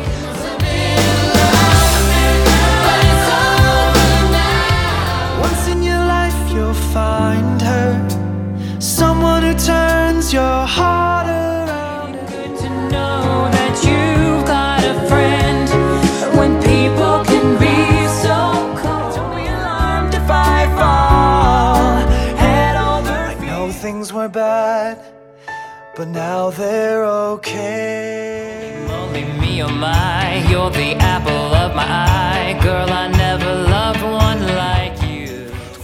Found you hiding here, so won't you take my hand, darling? There's nothing that can stop you from becoming popular. Lar. At last. Somebody misses you when you're away. They wanna wake up with you every day. Our dreams have magic because we'll always stay in love this way. Cheer up, sleepy Jean. Oh, what can it mean to a daydream believer and a homecoming queen? And I hope that you don't suffer, but take the pain. Hope when the moment comes, you'll say